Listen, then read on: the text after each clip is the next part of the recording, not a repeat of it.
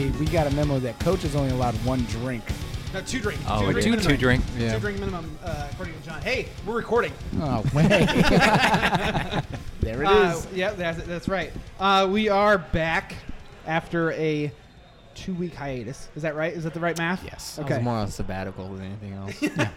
Live at Moe's. Well, recording live at Moe's in Noblesville, as usual.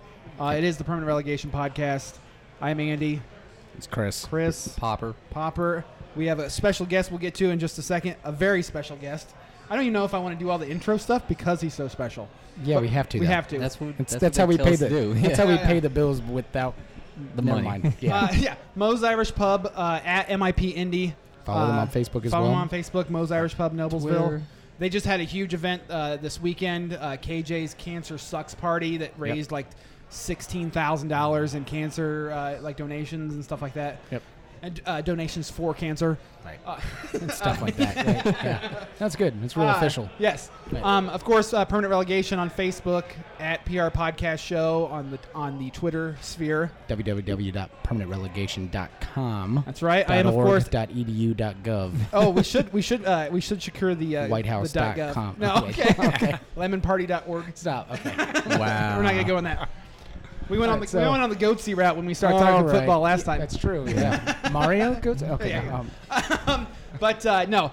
Of course, at Caged Fear. At Cballa, CBALLA, and At Dirty 46205 with a U. With a with U. the U. And then our special guest, it seems like every once in a while. He's a really small guy. He's Yes, a really. small. It was hard to find him.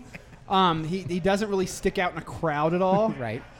We have the coach of Indy 11 Soccer. The third best Jurgen in the world. I'm just kidding. I'll take that. No, I'm just I'll kidding. take that. Yep. Jurgen Sommer, of course, coach. Thanks for being on the show. Coach. No, thanks guys for having me. I apologize for last week. That was my fault. No, that's okay. Nobody even knows about that. You just totally Yeah, I busted know. yourself out. I did. No, they know about it on No. social media. Oh, okay. Because we were like, oh, hey, this is happening. Scheduling conflict, sorry. You know what? It's called life. I have kids, and getting registered for school. That's fun. And Yeah. they moved schools this year. Both my daughters did, and it was a pain because they were only open. They closed June 13th, didn't reopen to July 29th, and I'm going, yeah, that's like a week before school starts. So I don't know how this is gonna work. But Right. so So, yeah, and of course, we've had Peter Wilt on the show. We've had guys from, you're falling. We've had guys from the Brickyard Battalion on the show. Yep. So really, and of course, being the Permanent Relegation Podcast and wearing soccer jerseys today, we're of course big soccer fans. Just a little bit. Yeah, and so and especially being local with the local beer month, and really being huge supporters of Indy 11 Soccer, we really appreciate you coming on the show. We'll probably talk a lot about. Oh yeah, he got the scarf. There's the scarf. I got a It's bottle so opener. cold. Feels Yeah, it's good. so cold. and now I got my. He's got the important gear, the I bottle know. opener. I saw that. I got that somewhere. I don't know where my keys. Okay, yeah. That's what I got it. yeah, so this is really important. We really have wanted to when we started this back in March, and we've talked about this. We didn't really know what the heck we were going to do on this. Yeah. It was really just us two sitting in his living room, just kind of talking about sports and doing some stuff. And then we started going. I was like, we really, I think, should take more of a focus on local anything, whether it be food, whether it be drink, or whatever. Then for some reason we invited Alex to come join us. That was the worst idea you guys ever had. yeah. Should have just told me not to come back. After episode 3, don't even come back. After some of the stories you shared from Vegas, I don't know if we should have ever had you back again. Exactly. So, and then obviously being as big of the football fans as we are, we decided that Indy 11 we're so glad that there's actually a team back and with the support, and then starting with the fanfare. And so it was like whatever we can Right. do to try to help with that, as well as talk to as many people. Obviously you have enough of your own promotional stuff that's going on, so this wasn't so much like, hey, let's get your name out. No, it was we wanted to talk. Just with as many people of the organization. Well, and the big thing too, when we invite, like when we invited Peter on, really no set. You do this media tour, and I've been involved with newspapers and radio and TV before from my career.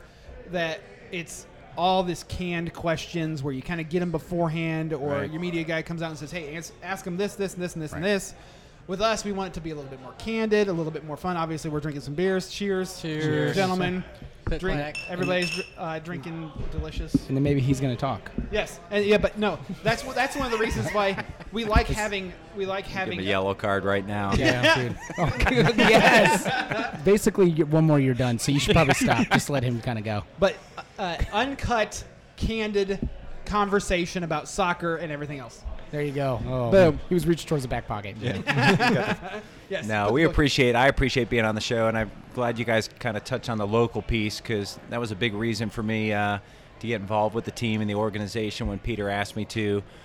When I retired from playing, my wife's from here. We met at IU and decided to kind of raise our family here. So we've got 2 young boys, and we wanted to be local. We wanted to kind of get back to home and kind of give our kids an upbringing where they feel like this is where we're from.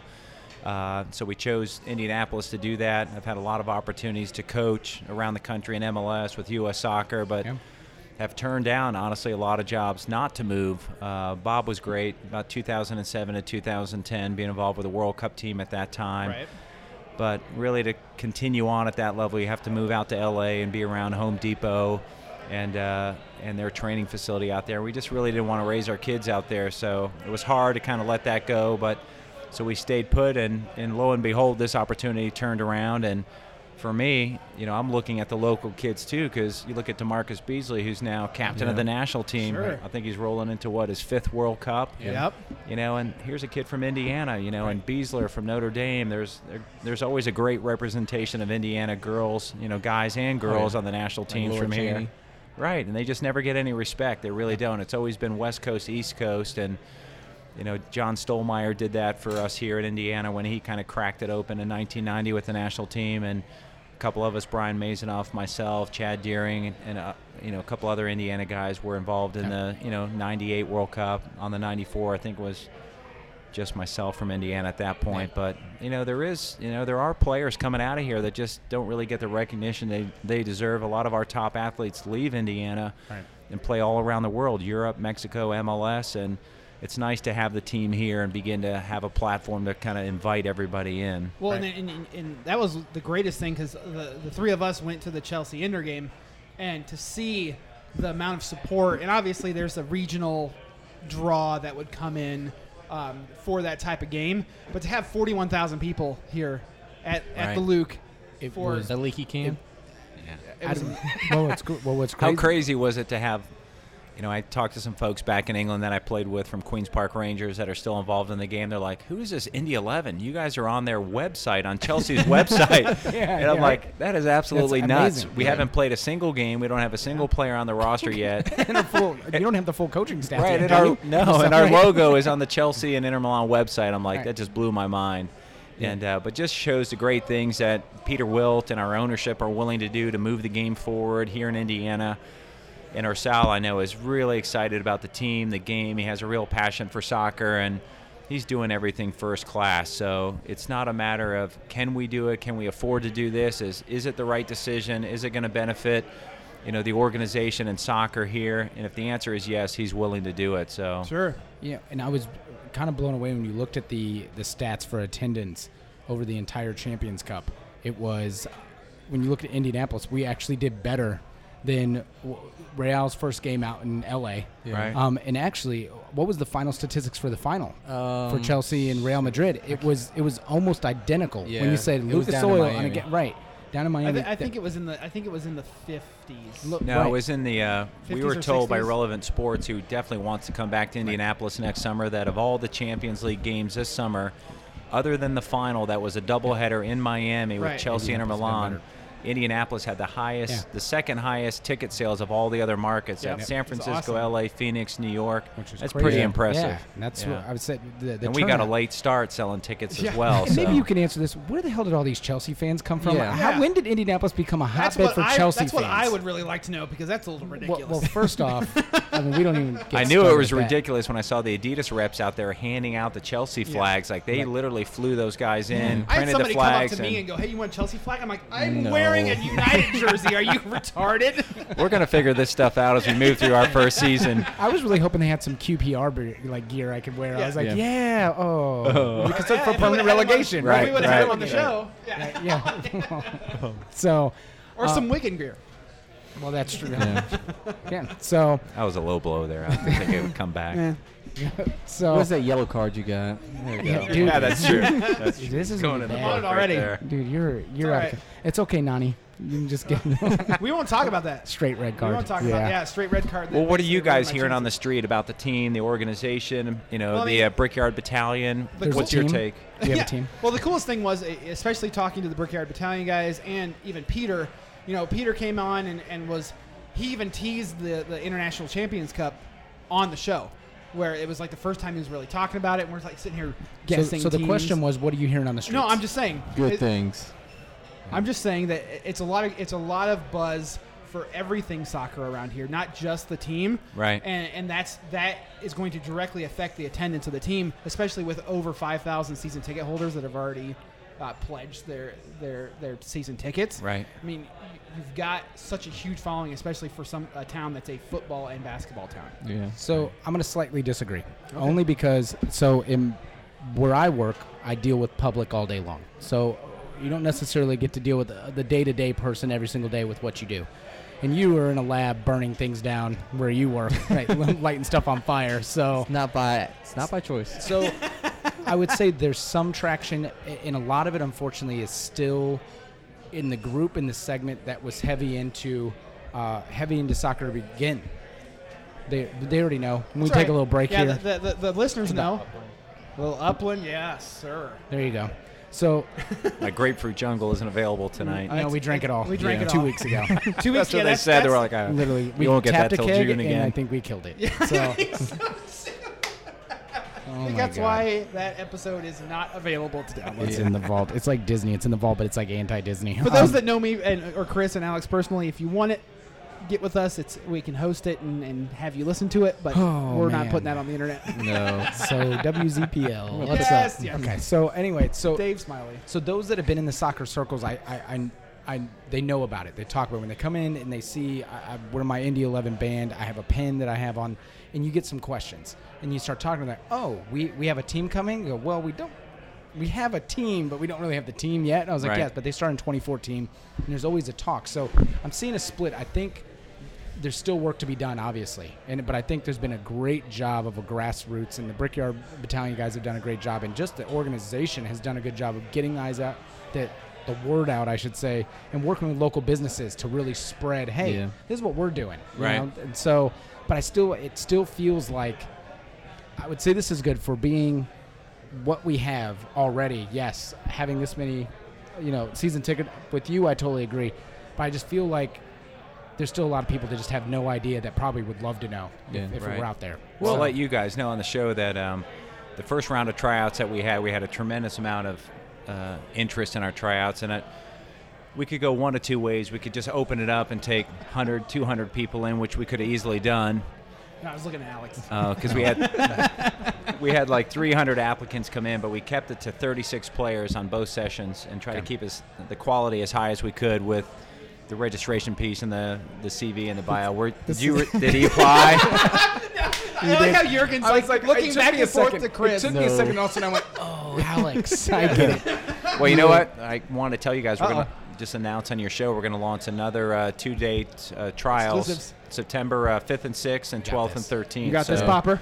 Yeah, I've been talking to a few people like Chris Way and Diego Lemus. Right. He's helping you guys out. I think Chris tried out for you guys. Yeah, too. he did. He did a nice job when he was out there. Yeah. So I think tomorrow it's going to get onto the website. So we'll kind of let you guys know tonight that we had such a great response from the first go-around that we were pleasantly surprised. There was quite a few folks in there that we thought, you know what, there's some opportunity here for us locally. That we added two more tryout dates in early September, and then I think from there we'll take the guys that we've had from the 2 tryouts, kind of pull them together and start to get outside and train. Okay. And then we're going to have the interest that we're getting from free agents and other players that are out around the country and internationally kind of come in and come on trial for a week and knock around. So that was one of the things I wanted to talk about too with you is the, we talked about the local support, but when you and I talked last week, you're saying that a ton of international people are like, oh, this team is just started up, and we're getting tapes and calls and emails and things from people all over the world, and how does that affect your selection process and getting through all that kind of stuff? Good question. It's really hard, and I think what you've seen is the success of our men's and women's, especially our women's national teams, but our men's national team is consistently kind of performing. You know, we'd like to do better in the World Cup and go a little bit further, but some of the other competitions, like, for instance, the Gold Cup this summer, we get some great young talent. We do, and it's really important in the CONCACAF and the region, because where I'm seeing the interest from, and I think I'm going to Honduras in October, is we're seeing Hondurans, Panamanians, Costa Ricans, Mexicans. Any Belizeans? No. Not yet. This could be your niche. This could be your niche. I'm Belizean. You got to have a Belizean on the team. Hey, we have 7 international roster spots. If you could fit there. But we are seeing a lot of those guys. They want to come to the U.S., one, for the lifestyle, 2, for the guaranteed money. You know, a lot of those guys where they play, it's not guaranteed money. They don't know if they're going to get paid or how they're going to get treated. And the MLS has done so well, it really is kind of a platform for them to get out and play. And like the Panamanian players, you look how well they did in the Gold Cup this summer. There's some real horses out there that I know the MLS would love to have. We would love to have. So it's trying to kind of get our hooks in those guys. But the international interest has been phenomenal. It's really just blown us away. We had one kid that was really persistent from Italy, and we're like, I can't believe he wants to come here for the tryout. So I almost felt bad. Like, oh, my gosh. But he did come at short notice. He flew from Rome, stayed for 2 or 3 days, came for the tryout. And at the end of the day, I had to say, I'm sorry, but you're just not good enough. Which is hard. You invite people in that come that far away. And that's why we've been a little bit reluctant. We really wanted to stay more local in the first couple rounds of tryouts and make sure we really gave the guys that were here a real hard, honest look. And even the trialists from the first tryout, the guys that really stood out, we invited them all back for the second tryout. So I took away about a dozen roster spots that I could have given out to almost anybody, but we really wanted to look at those local guys a little bit further. And I'm glad I did that, because of those guys that we invited back, we've got a core group of guys that we want to continue to work with, and we will. I think we're going to get outside. We're trying to work a deal, hopefully with Dynamo FC, that they'll let us use their facilities as we get in the middle of September through September, October, and kind of get 3-4 days a week of training out with all the trialists that we have identified. Gotcha. So that's kind of the plan. In terms of players, too, how many people are you wanting that are either NASL experienced, MLS experienced, people that have already played at that type of level, because of course you're going to have that huge support already, but that support is going to go up and down based off of if you guys win. I mean, it's all a results based. Hey, we've got to step out on the field in April and have a very competitive team. The NASL is very technical, very fast and athletic. And I know as a player, when I left Indiana in 1990, there really wasn't a platform other than indoor soccer. When I went to England, my coach, I tried out, went on a couple preseason trips with the team, and coach was excited about me. Then after I signed my contract, he literally put his arm around me and said, hey, you've got 2 years and you're going to be ready for this team. And I was like, what? Are you my eyes rolled in the back of my head, but he was absolutely right. Sure. The players don't realize where the game has really progressed here the last 20 years. And the game is a lot quicker, a lot more technical than even coming out of a great D1 college program to really just jump in and play. Because there's so many players with, as you mentioned, professional experience. So we're going to need a nice mix of young, hungry, up-and-coming local guys. We're going to need experienced pros that had 3 to 4 years in MLS, NASL, USL Pro, or international. And then we're going to need some senior international guys that are kind of in their late 20s, early 30s that are looking for, kind of their sunset to their career, that they can come in and show the younger guys how to be pros, how to prepare, how to travel, how to get ready for games, how do you carry yourself as a professional player, like a mentor level. Right, we need those mentors, so we got to find that blend and pull it all together. So and then we're going to pull over Alex Morgan, and she's going to be the first, and then Abby Wambach, and they're going to go ahead and bring over, right? We can schedule a couple friendlies with those guys. I was going to say Suarez really doesn't want to be with Liverpool. We figured why not? India 11 sounds good. Let's get him over. Yeah, Gareth Bale doesn't want to be at Tottenham. And really, Real Madrid doesn't need to spend $100 million. So maybe for about $10,000, we can get this guy's Bale. Tune has changed. Because you guys would be really surprised, the quality of the players that we're talking to and have the ability to offer an opportunity to. One, on the younger guys, on the younger pro side, I mean, Eric Zavaleta is a great example coming out of Westfield. Won a national championship with IU. Very good, complete player. Gets drafted by Seattle. Dream draft. Yeah. And I was just out in Portland and Seattle last week, talking to both Portland and Seattle coaches, watching training. Talked to Eric while I was out there. Lo and behold, here comes Clint Dempsey. The league spends a lot of money to bring him back, and what's he thinking? Gosh, I'm not going to get a game here for a long time. Right. So, and if you're a young pro, we have a platform where you're going to play games. You're going to come out and play and develop and grow. Yeah. And hopefully we grow with you as an organization. But if not, and they move on to Europe or Mexico or the national, that's great. We've done our job by identifying the right player, giving him the platform, and kind of sending him on his way. But there's so many players domestically and internationally that are looking for the platform. When you really look, just say MLS, for instance, 20 teams, you got 11 or 12, core players per team. It's really not a lot of players for a country as big as ours. So there's a lot of great talent that's fallen through the cracks for whatever reason, maybe an injury, or they decide to go to Europe and it didn't work out for 6 months. Now they're coming back. They've kind of lost touch with the soccer community, so they just need somewhere where they can showcase themselves. Sure. That's kind of good you bring that up, where you talk about, and I've always said this, I know that the U.S. for the longest time has really driven the athletes it's been towards your big core sports. It's been towards baseball. It's been towards football. It's been towards basketball, that type deal. But in a country of 325 plus million people, to tell me that we can't have the talent and 325 million people win. Granted, it's not the only sport we play, but just the odds alone. You take the math alone, there has to be. So my question to you is, kind of going through this program and dealing with the men's national team, dealing with kind of the organization that is the U.S.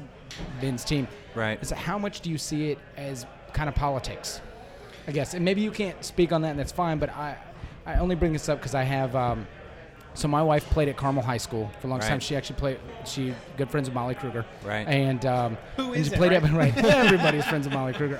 And went to Butler together, and her dad actually served on Carmel United's board, Jeff Larkin. Right. So it's one of those things where they have a neighbor who's kind of gone through this system, and the talks you hear is it's really hard. That does it. If you have great talent, it's still extremely hard, depending on who you know, to get into some of those avenues. Great question, and I think the reason why the U.S. national team and soccer in the United States is the pendulum's going to start to swing in the upward motion is for this very reason. When I know when I played as both a high school player, then I walked on the Indiana team, it was only because of the Indiana team, Jerry Yeagley, that even cracked the door open even so slightly for me to stick my big toe in there to get called in for a camp coming out of the Midwest. Most of the kids were all West Coast kids or East Coast kids, Jersey, D.C., and maybe one kid out of Miami, and that was it. It was really a little cliquish. Wasn't that you were 6'5" and covered half the goal? I think once I got into camp, that definitely helped. But today, there's so many platforms for players to play that players have so many new opportunities out there that weren't there 10, 20 years ago. Whether it's the PDL, it's the NPSL, the USL Pro, the NASL, the MLS, U.S. national teams. What I learned when I was in England for 8 years is some of the best pros I played with never really blossomed till they were 28, 29, 30, because they had the 4th division, the 3rd division, the 2nd division to grow and build their game, and then they really came in, full steam ahead and really conquered the Premiership. And I was one of those players. I went over there 21. It took me really till I was 21, 22, 23, 24 before I was like, all right, I got this. Yeah. And because there's so much pressure on the Premiership teams to play, and I think you're seeing that in the MLS teams now. There's a lot of pressure to perform and to win the Open Cup, MLS Cup, international competition. But I will say it on this show right now, in the next 10 years, we're going to see a player from the United States start to play for some of these huge marquee clubs, Real Madrid, Barcelona, Chelsea. That would be amazing. I mean, I just read the quality of the kids that are out there would blow you away. I've been out to the West Coast quite a bit, whether it's a Chivas or Galaxy or Grande Sports World or Residency Academy that's out in Arizona. There's some great kids playing the game right now. And when you see Manchester City and the Yankees spending $100 million for a franchise, they're doing it for a reason. Sure, of course. And my contacts in Europe are telling me that a typical EPL team in England, they have a 150-mile radius around their club to look for players, and they have to stay within that camp. But if you're in London and you've got Tottenham, Chelsea, Arsenal, Queen's Park Rangers, there's not enough kids to go around, so they're really having to broaden their scope to find players. And I was fortunate when I went to England that John Harkes kind of broke that mold open, that he really played for Sheffield Wednesday, won FA Cups, chased the championship, and kind of create opportunities for me, and then Casey to slide in, and Brad and other players that, man, that's not the case now. That thing is broken wide open. They're looking all over the earth for players, and even here in the U.S. So when you see that big international investment here, you know the pendulum is swinging in the right direction. So. That's what were you saying, Alex? Oh, I totally forgot. Oh, okay. my Lord. What I was saying, though, is that... Oh, okay, go ahead. No, you were talking about how, U.S. players are going to get to that next big step. And Right. right now I think we have players like Bradley at Roma. Then, Right. Altidore just got signed with Sunderland. That those players are getting over there. They are getting the opportunity. Even though Dempsey left, Tottenham to come back. Like you said, the U.S. players are stepping up and people starting to recognize it. Well, there's a rumor that Landon Donovan is actually starting to entertain If he overseas. can't get a contract signed with LA, he's entertaining overseas. Somebody wants to give him Which he's gone on loan to Everton and has done well over in And Everton. they do want to Right. take him back, Yeah, they would. I mean, he did a great job when he was there. I talked to Timmy Howard about that, and I mean, that option was there for him. I think he's just very, really enjoys the life that he has in LA, and it would be hard for him to leave, given his compensation and kind of where he As a lives. designated And player. plus, but you got to look at Landon, and He's kind of the face of. I mean, right now he's kind of. you don't realize the amount of Yeah. games that guy plays. I mean, I know he took a break from the national team, but honestly, he needed it, or he would have been burned out and done. Sure. He's had so much put on his back from U.S. soccer for obviously the national teams and World Cups, but it's the Copa Americas, it's the Gold Cups, it's all the friendlies. There's only so much you can do. I mean, that kid's got a lot of miles on his legs, a lot of caps for a young guy. Players like Messi, Ronaldo, Van Persie, they play in multiple tournaments throughout the year. Your FA Cups, Community Shield, club team and national, right? Yeah, exactly. then they, like you said, they got to put the national duties on there too. So I mean, that's 100+ games a year in no time. Right, and I know for guys like Clint, and I was in that position. When you're living in England and you got to come back for World Cup qualifying games in Guatemala, El Salvador, Mexico, that's a long haul backwards and forwards, and the club teams don't appreciate that. And you risk injury and coming back, maybe picking something up along the way and tired, and because there's so much. Every game is a battle in the Premiership, so it's tough. But I definitely see where the MLS is going, where our national teams are going, and we're going to see some great players in the next 5 to 10 years come out of the U.S. that are kind of big-time players. I know when I was at Queens Park Rangers, Paulo Wanchope, the Costa Rican international, was just kind of blossoming, coming into his own, and the QPR coaches wanted to bring him over with another player, Mauricio Solis. And I said, absolutely. I said, I bring both these guys here today. I was like, Paulo is the real deal. Yeah. And, he grew up in Texas, in southern Texas, I think, and went to high school here in the U.S., and we lost him to Costa Rica. There's a lot of U.S. players that get snatched up by Mexico and Costa Rica, but Italy, he ended up having a great career in the Premiership, and, those depending guys on where are your out parents there. are from, where you're born, you can end up with dual citizenship in a lot of countries, and they can choose who they want to play for. And it's really funny because at least once a year, if not twice, you hear of a player going, I'm going to play for this one, and it's like, we could have had him. Really wanted him. I Or whatever it know. is. So, But you know what I realized too? Giuseppe Rossi. Is that Yeah. we're a half hour in and we haven't gotten his history yet of position that he's played, where he's played at, His where he experience. started. so coach. So obviously- now we are going to have a lot of people that are soccer fans that are going to listen to this episode, but there are also people like for the local beer month. We got a lot of foodies and beer snobs that listen to us now that could be listening to this going, I have no idea who this guy is. So obviously with the name Jurgen, it's very local here to Indiana. It's totally just blend right in on the streets of Noblesville. Right. So tell us a little bit about you, because you said that you're really glad to be back here. Local was big for you, and that's because. I'll take it back to my parents. My parents are both. My mom was German. My dad was Danish. Emigrated to New York City, where I was born. So we grew up in New York, New Jersey for a few years before we moved down to Southwest Florida. My parents had a food business down there, a German delicatessen and bakery on Fifth Avenue. So That grew was up. delicious. It was. Grew up making sandwiches, washing dishes, the whole 9 yards. My dad was a goalkeeper. He actually played for HSV in Germany before he emigrated, and always kept playing men's leagues and so forth and coaching us as kids. But we had some friends that were clients of our business from Indiana and recommended Woodcraft Camp up at Culver in the summers. So I did a couple summers up there and then got recruited by Chadwick and Jim Brew, who are the English chair and the German chair of the languages department at Culver Military Academy at that time. Cool. So I ended up went to high school at Culver Military Academy, walked on to IU, and then was very fortunate to be in a very talented group of players at IU. Ended up winning the starting position early in my freshman year. Won a national championship in '88 my sophomore year. Went back to the championship game in '89 in Rutgers, and we lost.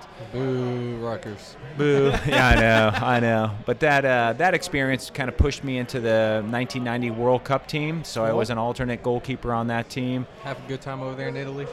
I didn't get to go. I got to watch it at home on TV, but that was the burning desire for me to really make the next team because I knew I was close because David Vinoli and Jeff Dubeck, who were the two kind of primary keepers for that World Cup, and Tony Miola. I knew that Jeff and Tony. He had such great hair. Yeah, he did. Yeah, the tights were sweet. You know, the spandex goalkeeper tights. Did you ever look at that and go, you know what? Maybe I should start wearing those. No. Maybe I'll get a football contract after this and kick field goals. That'd be awesome. But I really wanted to make the '94 team because I knew it was in the U.S. and I was very fortunate with my parents' nationality that I had a German passport as well as a U.S. passport. And I was in Holland at the Haarlem Cup. It was a tournament in the summer that I was there with a USA, with one of our national teams. And I just had a great tournament. It's one of those tournaments that everything fell my way and had a lot of opportunities to sign pro contracts from that. Okay. A lot of the English clubs were there. I had one more year of school left, so I kind of negotiated some preliminary terms with Luton Town Football Club. Before the Premier League, it was the first, second, third, and fourth division, and they were one of the top 10 teams in the first division. Needed a backup goalkeeper, and I said, well, I want to finish my senior year at IU, and if you let me do that, then I'll come back. And sure enough, they let me finish school. And literally, by the time I drove home to Florida, my plane tickets were there to go to England, and I went straight over. 21 years old, already off to England. Yeah, I had my contract, and that's how it started. So why goalkeeper? What made you? I mean, besides the fact. Man, I thought I was a striker until I realized I just can't run that fast. I've seen you play striker before. I can it off the wall on a Tuesday night. Oh, okay. Oh. Anybody can it off the wall. Exactly. I got one step over move. Play soccer. I got one step over move that really works. I'm a beast of a keeper in indoor. I will take it. I will take a knee to the mouth. True. Bust this thing open to where there's no more. So. Yeah, I got that thing broken too. I've got this little thing from my. That goes back to high school for me. I had a Jim Brew was my high school coach. And saw me messing around. I was only a JV player on the field for my freshman and sophomore year at Culver. And then I was messing around in the spring in club soccer in the goal, just goofing around. He's like, if you want to play on the varsity team, if you switch to goalkeeper, it's like you'll be our starting goalkeeper next year. So that convinced me because I saw the writing on the wall. I just did not have the speed to be on the field. Annalise, Annalise, she liked playing field, and then she got to a point. She goes, "It's not that I'm lazy and I don't like running." She goes, but it was just one of those things where I don't know that I wanted to do that for 90 minutes. She goes, and I was okay, but she got into goal, and so that's where she kind of stuck. And then she got under Carmel School, and then played all 4 years. Was on that what they called the super team, where they went 3 years undefeated, back to back to back. And then she got a full ride to Butler, and it was one of those just as a keeper. It's so funny is. You look at it's weird to be married to somebody when you Google their name and they still come up with IHSA records for the lowest goal per game average. And it's like, she's such a good person. She never throws it out like, what have you done in your life? Well, it's like Greg, the bar manager here. I don't know if you'll meet him Wednesday because Wednesday you have your Build the Brick House event here at Moe's. Yeah, we're looking forward to that. Greg Andrews, this redheaded guy. You'll see it. You'll know him. Yeah. He apparently was almost like an All-American or something. All-State, something like that. He was All-State. He got MLS tryouts immediately right out of Westfield. Wow. No, it was MLS. Okay. MLS tryouts. From Westfield. Yeah, down in Florida. As he went, and he ended up playing college as well. But I was like, wait a minute, I've known you how long? And I had no idea. Like 4 or 5 years. He goes, I was really good. Yeah, I was like, I'm like a top-level keeper until I blew his knee out or something. Yeah, it was an injury-wise. So. Wow. So, and one of the questions I wanted to ask you, and I don't know even if you've been asked this before, but you have your role as a head coach now, and it is your first head coaching, your first head coaching job. Right. Is that correct? What is your style? Is it correct, or are you asking him or telling him? All right. It's correct. Okay. I did my research. Finally. But, yeah, I know. But what's your, like, every coach has their style. Obviously being a keeper coach for so long. He's going to pace abuse everybody else. He's going to get nothing but fast people and pace abuse. The fastest guy, even the keeper is going to be faster than 4.240 keeper. We have Usain Bolt in the goal. So for people that have put down money for season tickets, what are they going to be expecting, or is that going to be based off of more of what talent you start to get, or do you have an idea of what kind of game that you want to run? Well, I think every coach, that's a good question. Every coach has an idea of how they'd like the team to play, and the quality of players you'd like to have. Yeah. And then the reality sets in, the amount of time that we have, the budget that we have for the entire team. The ability to recruit people and kind of bring them to Indianapolis or kind of work with the guys we have. So to some degree, we're going to be working with, the players that are available to us that we can sign in year one. What the team looks like in year one is not what the team's going to be ultimately in year 4 or 5. Yeah. So we've got to start somewhere and build. So, and a lot of people that may want to come here may say, well, I'll give it a year, just see how they do, how they come out of the ground, what does their stadium look like, what do their training facilities look like, because players, that's all meaningful to them. Yeah. They want to know what that environment's going to look like day to day. So we're going to do the best we can to, put the total package out there. For me, being part of the national team for so long and having access to a lot of people, whether it's Caleb Porter was our, the previous Olympic team coach now at Portland. Tab Ramos, just talked to him the other day. He's our under-20 national team coach. And then you've got access to Jurgen Klinsmann, how the national team plays.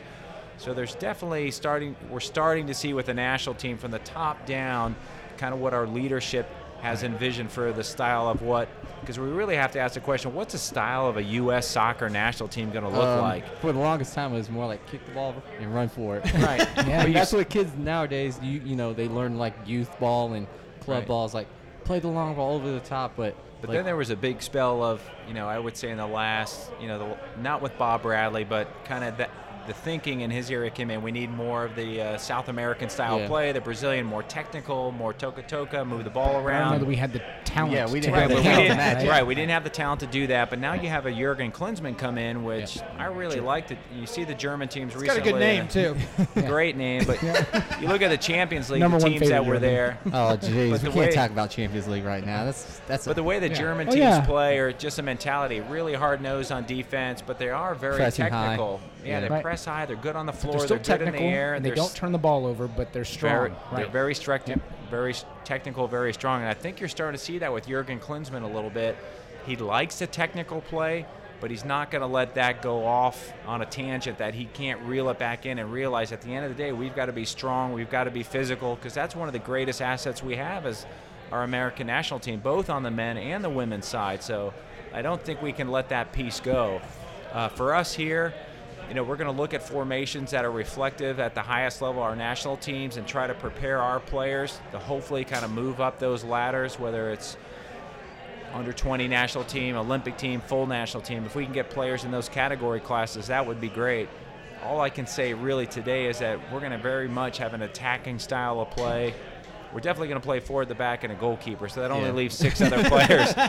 How do you arrange the 6 other players? Sure. A lot of it will depend on who we have to work with, what are their strengths and weaknesses, because we can put a defensive midfield in there and the 3 midfielders, 2 attackers, or we can do 4-3-3, 4-1-3-2. We can mix it a lot of ways, but at the end of the day, you've got to be able to kind of be able to flow with the game and realize when we can afford to push players forward to be more aggressive. And the team also has to learn that when we have the game in hand, we also have to know when not to take risks and kind of sit back and drop back, preserve the result and get the points so we can move on. Ultimately, we want to get to the the championship game. So there's going to be games, especially at home. We're going to press. We're going to want to own the field. We get on the road out there. Right. We want to entertain. We want to try to get the high. Now, Peter Wilt would love to get DeMarcus Beasley here. Of course. I mean, can we do that? I mean, he just signed a new 3-year contract where he is, so it's going to be hard. But that's what we'd love to have. We're going to try to get as much of that as we can. People chomping at the bit to come and play for you guys versus trying to go out and scout out and be like, oh hey. But the reality is, the good players are with good clubs. They have good contracts, and sometimes we just have to wait that out before we can have access to those guys. So, being a keeper, and I've always kind of felt in any team that the best teams, obviously, strikers and great midfielders, they're the ones who get all the play. They get all the talk. Look what they did. And all the ladies. And the ladies. And no, the that's ladies. Actually, have you not seen Iker Casillas' chick? Yeah. Are you serious? Smoking. Yeah. So, ridiculous. Anyway. That's probably because he's Spanish. That's probably true. But obviously, that's kind of your rock and the foundation of your defense. They're the ones kind of pushing people, guiding, and you know this. So how important, and you talked about Jurgen Klinsmann, you come from a line, in Germany, it's always had really good keepers. You go back, Oliver Kahn, right. He's one of the greatest of all times, period. Where you start with that solid of a defense where you go, we have a guy that we know can, shut down, guide the defense where it needs to go, control that back, and then we can worry about the rest if we have a good defensive leader back there. So for you, how important is that to find somebody who is, that's it. And you see him now in national team. He's making moves in goalkeeper. Who is it who just started in the actual championship game? He started from Neuer. No. I'm talking about for the Gold Cup. Gold Cup. I thought it was Confederations. Raimondo. Raimondo. Nick Raimondo did a fantastic job. Just kind of a different thing where he's good in the goal, but the guy is extremely accurate on passing. He's got great foot skill, and it's just a different feel. Timmy Howard's amazing, but it's like a different feel that gets. So, that's a good point. Like Nick Raimondo, when we were training for the '94 World Cup, and I was coming back for England, and we were in full-time residency in Mission Viejo. Nick Raimondo was there as a U17 national team keeper. So he's been quietly kind of building his book of business, so to speak, for a long time before he's actually had a run in the national team. Yeah. Because, with Casey, myself, Tim, guys that were in England, Brad Friedel, it's hard when you're in the English Premier League playing games week in and week out to compete. And I thought Nicky did a great job in the Gold Cup and really showed his qualities, but goalkeeping position's tough because, you've got guys like Timmy Howard, Brad Guzan that are week in and week out at a really high level. And that's the thing that Jurgen Klinsmann can bring to the table, that as competitive as the MLS is, still playing in Germany, playing in England, week in and week out with the Champions League and the FA Cup. The level of competition is so high. That's what really prepares you for a World Cup. And as much as I want to say Nicky Raimondo would do a great job for us in the World Cup, I think he would. Those guys would still be better because they've seen more. They have better decision-making abilities. The strikers. They see it week in and week out. Screaming a left footer at you. Right.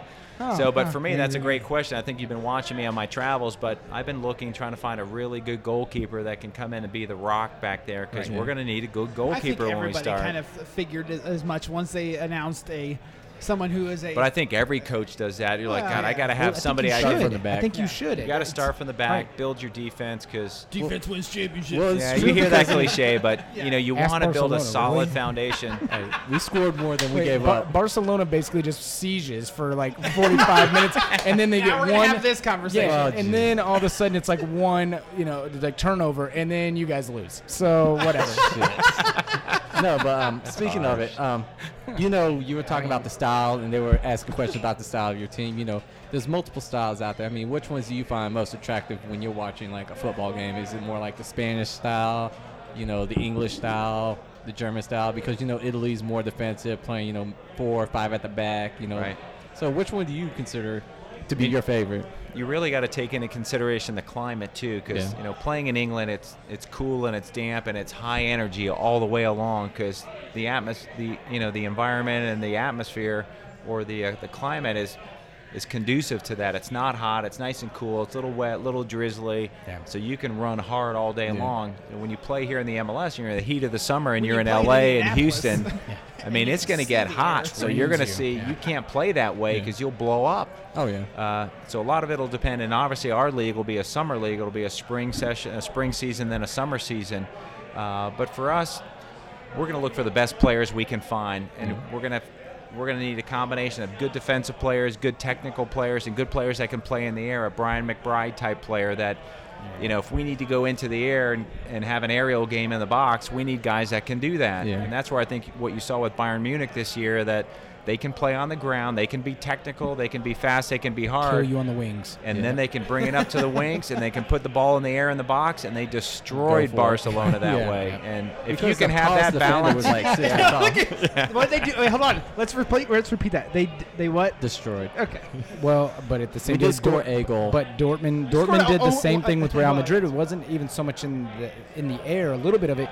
But it was that fast play. They're great on counterattack, which is you play solid, you just play solid, you play together. Next thing you know, you're off and you go, and you have a guy like Lewandowski who just, oh no, it's okay, it doesn't matter from where. But no, they were able to get stuff in the box as well. Yeah, no, you're exactly right. I think the speed of the game and the technical piece of the game it's gotten so much better over the last 10, 15 years that we're going to look for the players that we can sign that have those assets. And, the higher we can go in that player selection process, we want to do that given the budget we have and the availability of the players. So we may not get that in year one, all the pieces we want, but that's what we'll keep looking for. Some of the assistant coaches that I'm talking to have MLS experience, national team experience, current national team experience that they know what Jurgen Klinsmann's looking for, what our national team needs to compete at the U20 level, the Olympic team level, the full national team level. U18. Right, and we want to offer that to the players here in Indiana, knowing, all right, you come here, hopefully keep you as long as we can, but we're going to try to prepare you to play at that level. Well, it helps with IU being such a powerhouse in soccer right now. Absolutely they are. Well, the Midwest in general. Yeah, you got St. Louis, too, and Akron, who just won a championship not too long ago. Right, and IU, again, is, I think, preseason number 1 right now? Yeah, they're preseason number 1, but I've made the rounds, and it's, you look at IU, you look at Butler's got a few great guys out there too. IUPUI is an up-and-comer. Watch them. Then we have, Indiana to the south. Notre Dame was the number 1 ranked team going in the tournament last year, and Beasler's, a starting center back for us with the national team. Don't sleep on Ohio State. I couldn't even say that without laughing. He started laughing too. He's like, this guy really just say it? I couldn't do it.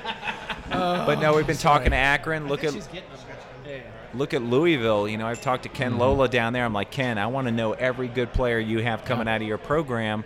Then, you throw St. Louis in there, and we have a nice regional group of top D1 programs that hopefully will feed us players. And I'll kind of leak this out with you guys. More exclusives. More exclusives. This is what I told him on the phone. I said, I want as many exclusives as you can possibly give me. So we're looking at another amateur type team. It would be like an under 23 amateur type team. I just missed the cut. By 7 years. Yeah, by 7 years. That we might put in the kind of the NPSL with the National Professional Soccer League. So we won't have another pro team, but it'll be our under 23 team. Like a feeder team? Like a feeder team. So the team comes together in May when the colleges end, and they play in June, July, and August, and then they have a championship. And it gives me the opportunity to give those really young, those players in college. I can go as young as high school players can play for us at that point, because we'll have an amateur team. So we're looking at high school players, development academy players, and then all the players in college from all the regional top programs that will play for us in the summer.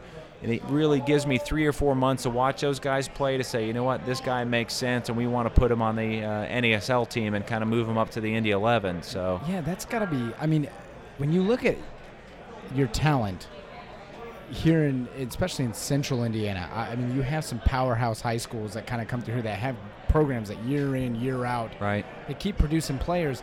You would think that if we have a consistent, successful team here, that organization, your organization's got to be able to talk to some of these kids or talk to them and say, really, we can't tell you where you should go college-wise, but seriously, like, let's, staying here, I think, offers some great benefits, because here you go. We have a great team here. We have some great feeders in here. I don't know how much involvement you can have with high school students besides that kind of under team. I think they do, because for the trials, you said it had to be, 17 with parents' permission? Right. So they probably do have a little bit of high school kids trying to come out there. I did see quite a number of high school kids, and I actually turned a couple away, just saying that I don't feel right at this point, pulling you out of high school and putting you in year one of our NASL team, because I know I have a lot of interest from guys that are a little bit older, just out of school, with pro experience. I just didn't think it was a right move for us. And actually, for the next tryouts that we're doing September 5th and 6th and 12th and 13th, we kind of took that 17 away and we raised it to 18. Okay. So I just wanted to kind of put that behind us a little bit. You personally, I mean, you even said when you got courted by, to go overseas, and you're like, I want to finish school first. So obviously education's huge for you in the first place. So you're not going to, I can see how you're not going to try to pull kids out of high school and say, okay. No, I don't think that's the right thing to do. And that's what hopefully this NPSL team will do. Will give us the ability, if there are some kids 17, 18 that really show a lot of promise, that are like the wow factor, and we do have a couple of those, like Cameron Lindley's here, and isn't he the kid from Greenwood?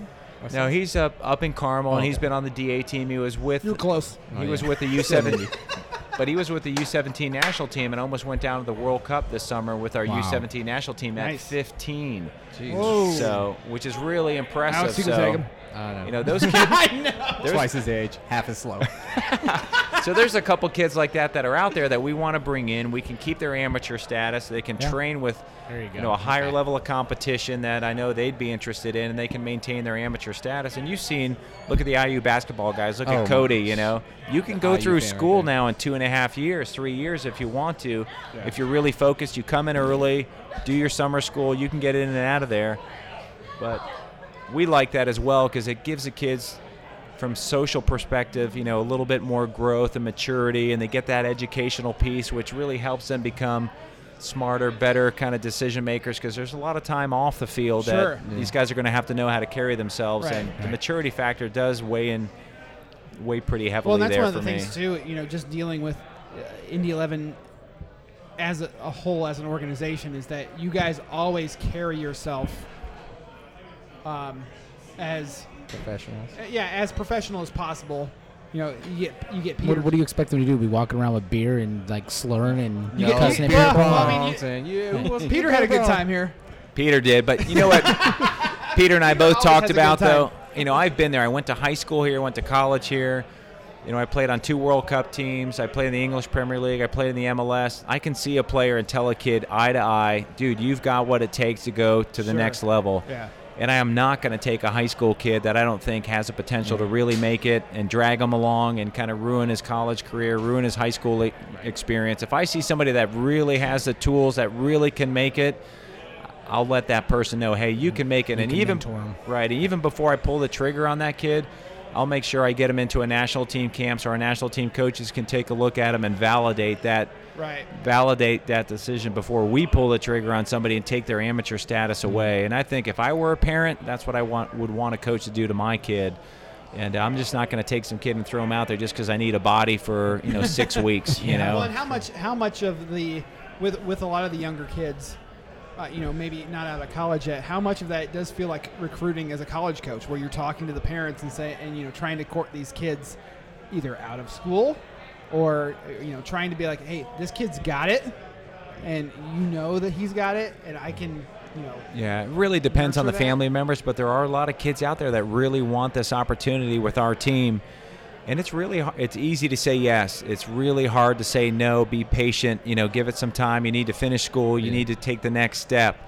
And a lot of the kids don't want to hear it. They just want to jump right in. And it would be easy for me to do that. But, I keep putting on my parent hat and saying, if this were my son, would I want that to happen? You're in those shoes right now. Like you said, last week you had commitment to your son to get him in school. He's at Westfield, right? Yeah. Westfield High School? He just started Carmel High School. So one a freshman in high school and one in 6th grade at Clay Middle School. So playing soccer, obviously. My oldest played some soccer, but he's a really good baseball player and basketball player. So he's kind of moved on to those sports, which I'm fine with because he's found his kind of comfort zone, his niche. And then the youngest is soccer player and a swimmer. So okay, cool. Now, back to this minor league team or your theater program. Now, would this compete against like FC Indiana, like the Chicago Fire's like reserve team? The whole, the different levels of pro soccer and amateur soccer that are out there are changing rapidly as we speak. And we found that, we looked at 2 really good vehicles, the PDL program and the NPSL. And I really had a great conversation with the commissioner of the NPSL tonight to really better understand what the NPSL was, because you can enroll as a pro team or an amateur team. And I thought, well, we're already a pro team.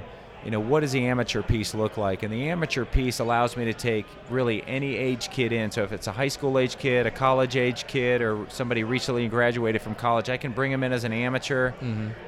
not affect their eligibility for anything in the future, and give them an opportunity to play with us for 3 or 4 months. Okay. That gives me a great window to look at somebody and say, I think you got what it takes, and if you really can prove it over this 15, 16-game season in the summer, because they play June, July, and August. That's a very tight schedule right there. It's a tight schedule, and the games are competitive. The Midwest region for the NPSL, so to speak, is very competitive. A lot of good teams. The Detroit team is great. They get 2,500 people at all their home games. Damn. It's kind of rocking, and it gives me an environment where I can take a look at somebody and give them a really honest assessment versus bringing them into my team and realizing, oh, boy, maybe they're not what we thought he was, and now I can't really play him on my team. What do I do with him? Where does he go from here?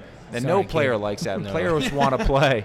So if I can give them a platform, especially the younger guys, to play and they can grow, because there is a jump from that age group to where we are kind of in the NESL. So it's a nice kind of stepping stone. It allows me to look at a lot more players, especially the in-state guys and the regional guys. I'm going to need you to wake the shit up. I keep looking at Alex, and he's making me tired. Like you're doing a good job.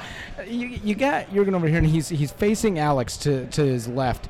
And I look at Alex, and Alex is just, his eyes are halfway closed. He's looking, he's going, It's always been like that. No, dude. Alex always looks like that. No, dude. You look messed up tonight. What's going on, man? You all right? Jay, should we use the format to try to get Alex to try out? No. Yeah, so this guy runs a here we go. Look at He's like, oh, here we go. This is pretty much like rapid fire again. You guys have played against each other before. Yeah. By the way. 5-2-40. Yeah, you guys have played against each other. We played an off-the-wall men's over. Oh, did we? Over 30 on Tuesdays. Yeah. Okay, so you just ended it right there. They're not taking anybody over 30. Just ended it. I'm pretty sure your letter said, unfortunately, you're on the wrong side of 30. Yeah. We're only taking one of those, and he was a stud. And he was a stud. It was close. And he had flowing hair. Sorry, no more bald guys. Yes, no more bald guys. We filled our bald quota. Have you not seen Jurgen's hair? Look, if you can't have good hair. Luxurious. It is very I'm very jealous. we have the good side of hair over here and the bad side over on this way. That's why I wear a hat. So I want to switch gears real quick. So, obviously, you're an Indy 11 guy. Great. We want to talk about non-Indy 11. We want to talk who's your club. So you can go MLS QPR? here. Just anybody. That's my favorite team ever. So so if you have an MLS team, that's good. But internationally wise, who's your club team? Do you have one? Oh, here we go. Has anybody asked you that yet? No, I have. And I would just say, he probably has a certain league that he watches. Here in the U.S., I just had so many experiences with, it was with the Crew and the New England Revolution. So those guys are kind of the Crew. Do you tell Peter that you're kind of a Crew fan, or does he knows? He knows. Okay. He and Bob Bradley. Yeah, I understand. He and Bob were on the sidelines Peter's when we played him for the Open Cup final in Chicago. So it was a dodgy referee that threw a penalty in at the last minute to win it for him. So I let Peter know that a few times. One of those rings belongs to me. You can take that Schlaps and you can suck it. Have you had a Schlaps yet? I have. And he's a big so fan. Bad. It's so bad. Yeah, I like the Upland better. Thank you. Exactly. So, yes, sir. So all right. So. Yeah, who is your club? MLS, you know what? I just love to see a good game. I love to see the U.S. players have a tremendous opportunity to grow. God, he is media ready. This is totally the politically correct He is answer. media ready. So how do you feel you did today? Well, I feel like we played I will well. say I was in Portland and Seattle last week and really got to experience. I met with Caleb and his staff and watched a Portland Timbers against Vancouver game, and I was really impressed, not only with the town of Portland. I've been there before, but not really. I was kind of on vacation, kind of on work. Sure.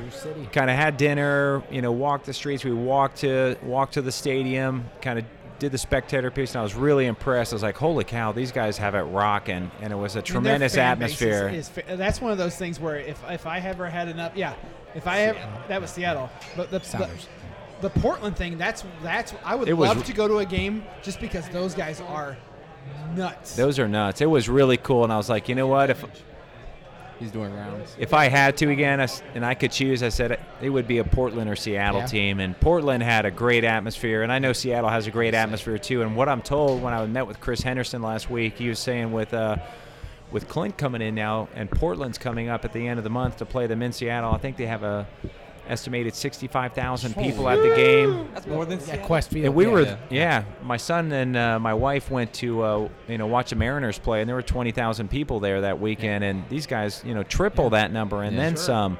Sure. So I'd have to say they've got it rocking in the Northwest. Haunting chant though too, man. It's like they get going, and it's just Gives you chills. Yeah, you're like, oh God, what is that? I think that's one of the things we talked about. National team, they were doing that. It was like, oh. And we talked about too is they've. The Brickyard Battalion especially has been getting that grassroots of, okay, chants, what should we do for this? What should we do for that? Hold on, wait a minute. We didn't get out of the question. No. He still has given us an answer. So those two on the MLS side. Okay, on the international side, obviously Queens Park Rangers and Luton Town are near to dear to me because they gave me my start, my opportunity to play. So you're perfect for permanent relegation. This is good. You make you're up and you come back down. I know. This is good. I know. Okay. And Ray Wilkins, who was my coach at Queens Park Rangers, ended up being an assistant coach for Chelsea for a number of years. Yep. So Chelsea's kind of enjoy watching Chelsea play. I can root for Chelsea. You can't root for Chelsea. No. No. You know what? So Chelsea and Bayern Munich are my teams. Bayern Munich. My wife might be the newest Bayern Munich fan. She didn't know exactly who to root for. She was like, you guys all have your club teams and you love those. And when it comes to Champions League, we're down at Chatham Tap and we're down there. And generally, I'm always there with Guizot and big Real guys, obviously. So, and she's like, and you guys always have that, and I need to figure out what team I'm going to be. And then so she started. She was going to go by keeper. I'm like, well, why don't you go by Casillas? And she's like, no. And she's like, I've always been a big fan of German. Right. It's like she's been a big German goalkeeper fan. So Oliver Kahner's her favorite player ever in the history of ever. So she's like, yeah, I think it's going to be Bayern Munich. I was like, good choice. Well, I like Bayern because Jurgen Klinsmann was there, but then like Martin Vasquez, he brought Martin over as an assistant coach. And a couple other Americans were over there as well. I was like, you know what, that's pretty cool for a big storied club like that to kind of have the faith to bring a couple American guys over there. So I kind of threw my legiancy over there a little bit. He's still stinging. He's still stinging from last year. Plus, Munich's a great town. I've been there a couple times. A lot of fun for Oktoberfest. I'm sure. Get there if you can. I wonder why. Ooh, that was a good goal right there. Was that? No, I got a Little League World Series. Who is this right here? That's Dirty Man City. Yeah, it is. Oh, yeah, today. They came out well under new coach. 4-0, I think. Yep. Almost as good as Barcelona yesterday, 5-0. No, it was 7. 7. It was 6-0 by half. Versus Newcastle. Yeah, 4-0. Yeah, but wait a minute. It was 7. It was 7-0. It was 6-0 in the first half. No, I'm just excited about our team because, like, the Man City piece, like Claudio Reyna's taken over Man City in New York as their kind of technical director, obviously a teammate of mine. Do they have a name for that team yet? I think it's not that I've heard. No. Not that I've heard yet, but I just like the potential that we have as we grow and kind of move forward. That hopefully someday we'll kind of, whether it's the NASL and the MLS coming together. Too, yeah. What is your goal? I know we talked about what Peter's goal is. Sorry. Yeah, we talked about what Peter's goal is. But, what's your goal? Are you wanting to stay long term for this to see it out through after? Are you? He's gonna say no. 1 year and I'm done. I think he's gonna say he's going to the pros. He's like, I'm dropping it. I'm gonna go perfect. Yes. And then they're gonna say, you know what? You should go take over the Tottenham Hotspurs. No, I don't think that'll happen. But I see the. Kind of like the American League and National League in baseball, I can see the NASL and the MLS kind of coming together to some point in the future. We've got to kind of keep our eyes to the ground, so to speak, and with the NASL, what we're doing with our team, and to kind of be the best we can be. Hopefully, win a couple championships in the NASL. We've got to do well here before we can kind of look beyond that. But I think we're on everybody's radar, no matter what. If we're getting the attention of MLS, that's great. And that's an ownership decision because there's a lot of business points that are more beneficial to us being in NASL than MLS. But if we're doing our job correctly and we got the right kind of players on the field, they'll handle that, and that'll take care of itself. But I think the NASL is doing a lot of great things, a lot of great new teams coming into the league. Terrific opportunity for us here in Indy. If we can grow that and we get knocked on the door by MLS or others, then I think that's great. I got a 2-part question here. All right. Part 1. This is the most active Popper has been. Yes, this really is. Since Peter Wilt. All right. So do you know? Obviously, you know Ricky Gervais, right? Have you ever seen the Ricky Gervais show? Yeah. Do you know who Carl Pilkington is? A little bit. All right. So this is generally our Carl Pilkington, who kind of sits the idiot abroad type deal. He generally doesn't say a lot. But when he says stuff, you go, what the shit I like it's to compare hilarious. it to he's our Silent Bob. When he does say something, it's very important and poignant, and you're like, holy shit, where's this come from? So 2-part question. Yeah, 2 parts. The first question is, now with the MLS broken into like an East and West, should they just go one division like the rest of the world with the getting relegated and promoted?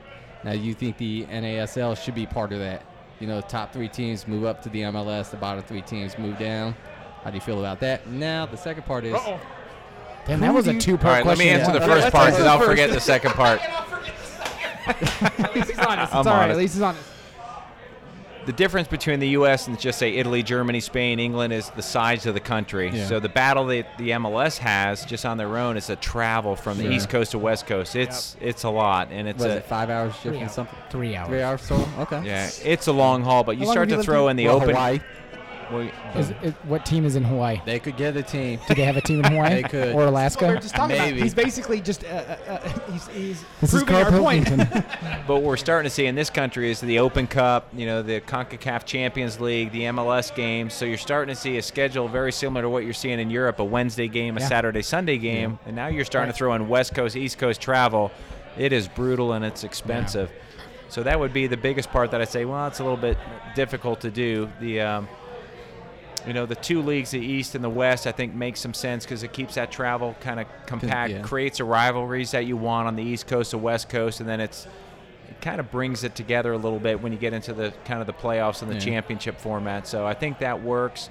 For the NASL, they're really working on expanding West. I think as we're seeing Oklahoma City come in, obviously Jacksonville, Florida in 2015, but they're working on some West Coast teams. Yeah. There's talk that, from what I heard, that FIFA actually came in and suggested that we get to a point in the future that we do have promotion and relegation here in the U.S. So that could be a format where we see MLS and ASL really starting to work together, that we have that promotion and relegation system. For me, so relegation would be like NASL and then up to MLS. You could almost work it like where it's East and West. The owners of the MLS teams, obviously, with what they've invested, they don't want to see promotion relegation. So from a business and a legal standpoint, it'd be very hard to do. But I think from a sports standpoint, it'd be very unique to the sports landscape in the United States, and would really set soccer apart from anything else. Well, competition-wise, I mean, you would love to see that if with just baseball. Major and minor leagues. The Cubs can just be relegated every year after May. May. They are now mathematically eliminated from the first league, from MLB. Exactly. But it'd be interesting to see if we kind of move in that direction. There's been some suggestion that FIFA's putting that forward almost as a mandate for the U.S. to do that. Whether or not we follow that mandate, there's a lot of law that goes into business law with these entities, that whether we can do that or not, but would be interesting to see if we could pull that off. Well, you almost feel too that could give some credibility to American soccer, where it's like, okay, now the U.S. is just like everywhere else in the world, where you've got the promotion and relegation. Now you're playing in these. Now you can play in these tournaments where U.S. plays overseas with some of the high-end tournaments of doing things like that too. Yeah, at this point, I kind of feel like, to the good majority, I kind of feel like MLS still at this point, even though we know MLS teams, we know players on MLS teams, but a lot of them, they know LA Galaxy. New York Red Bull. Well, yeah, that's fine, but you look at, in this Champions Cup, didn't really do anything to help that cause. It was, again, and I think it's honestly, I think it negatively affected LA, because you looked at when they just played, what was the last game? It wasn't Houston. Dallas. Mm-hmm. In that game last week, it was last week, it was Landon Donovan scored a hat trick. It was ridiculous, but you could tell they're just tired. Yeah. They literally have gone through and played so much because they're being asked by MLS, hey, we want you, because you guys win, win. We want you to do this. We want you to do this. We want you. You go, you're wearing one team out way more than others, and you just kind of got to go. Some of these other guys go, man, we don't get any play. Like, most people don't even know we have a team. Right. So, and that's, when you talk about the relegation piece, I go, I don't think we're anywhere remotely close to that, just because some of these teams barely even have fanfare.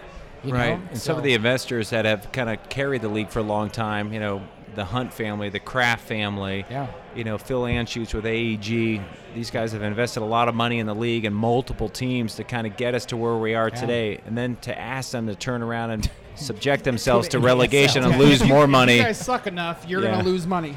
Most teams are already losing a lot of money. So to ask them to lose even more and kind of take a step down to another level, it's a tough ask, and I don't think we're there yet. Right. I think the NASL will really have to kind of strut their stuff and really grow and show and create some new markets. So we're starting to see that with Oklahoma City coming in, Jacksonville. There's talk You're seeing Sacramento getting promoted now. I thought, is Orlando going straight to the MLS, or are they doing? That's what they say. That's okay. So they're going from a USL Pro franchise straight to an MLS. They're good though. It depends on the ownership group and.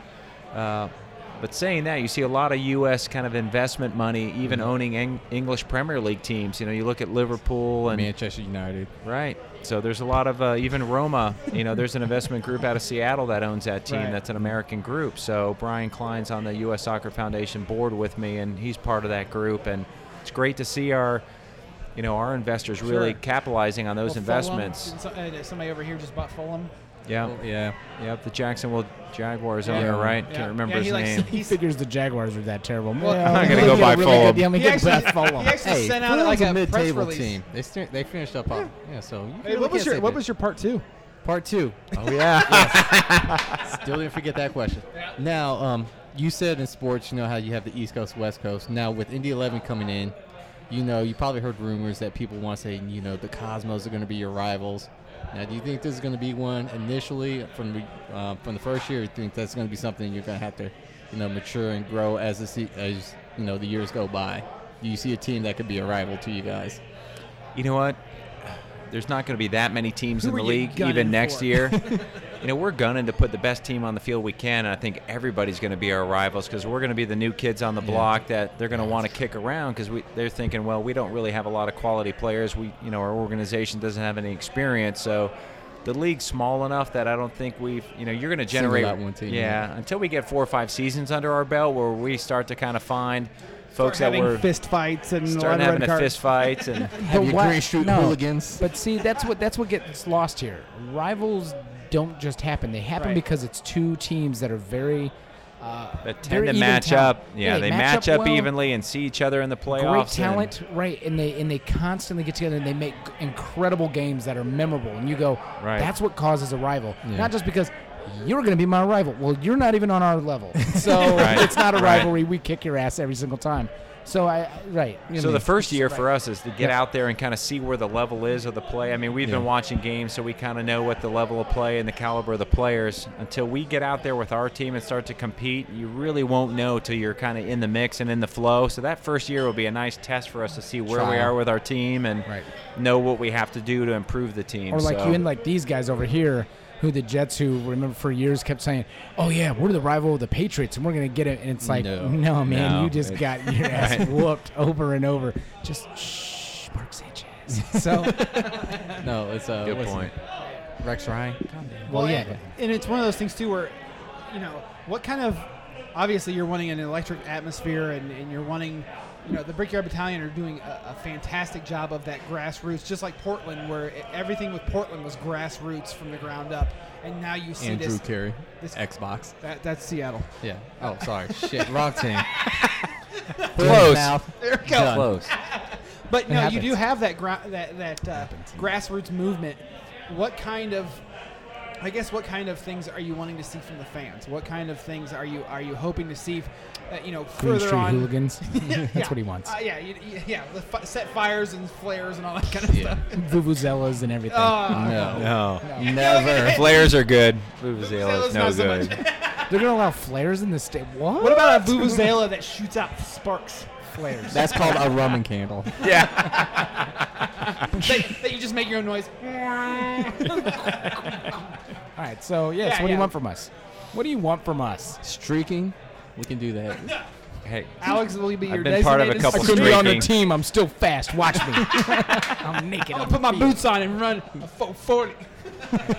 No, I think for us, just have an engaging group of fans that, obviously the chants help, but just really kind of getting behind the team. I think the Brickyard Battalion is doing a great job. I don't even know what their number is, 2,500 now and growing, somewhere in that ballpark. 3 members sitting here. Yeah, 4. I don't know. Are you a member yet? Oh yeah. Oh, you did it finally. No, he was on the actually on the live on the show. He registered from his phone. No, he actually didn't do it. Oh, you ended up doing it. I didn't think you got it done. I did. Took a while. With his phone, it's all. He got busted out.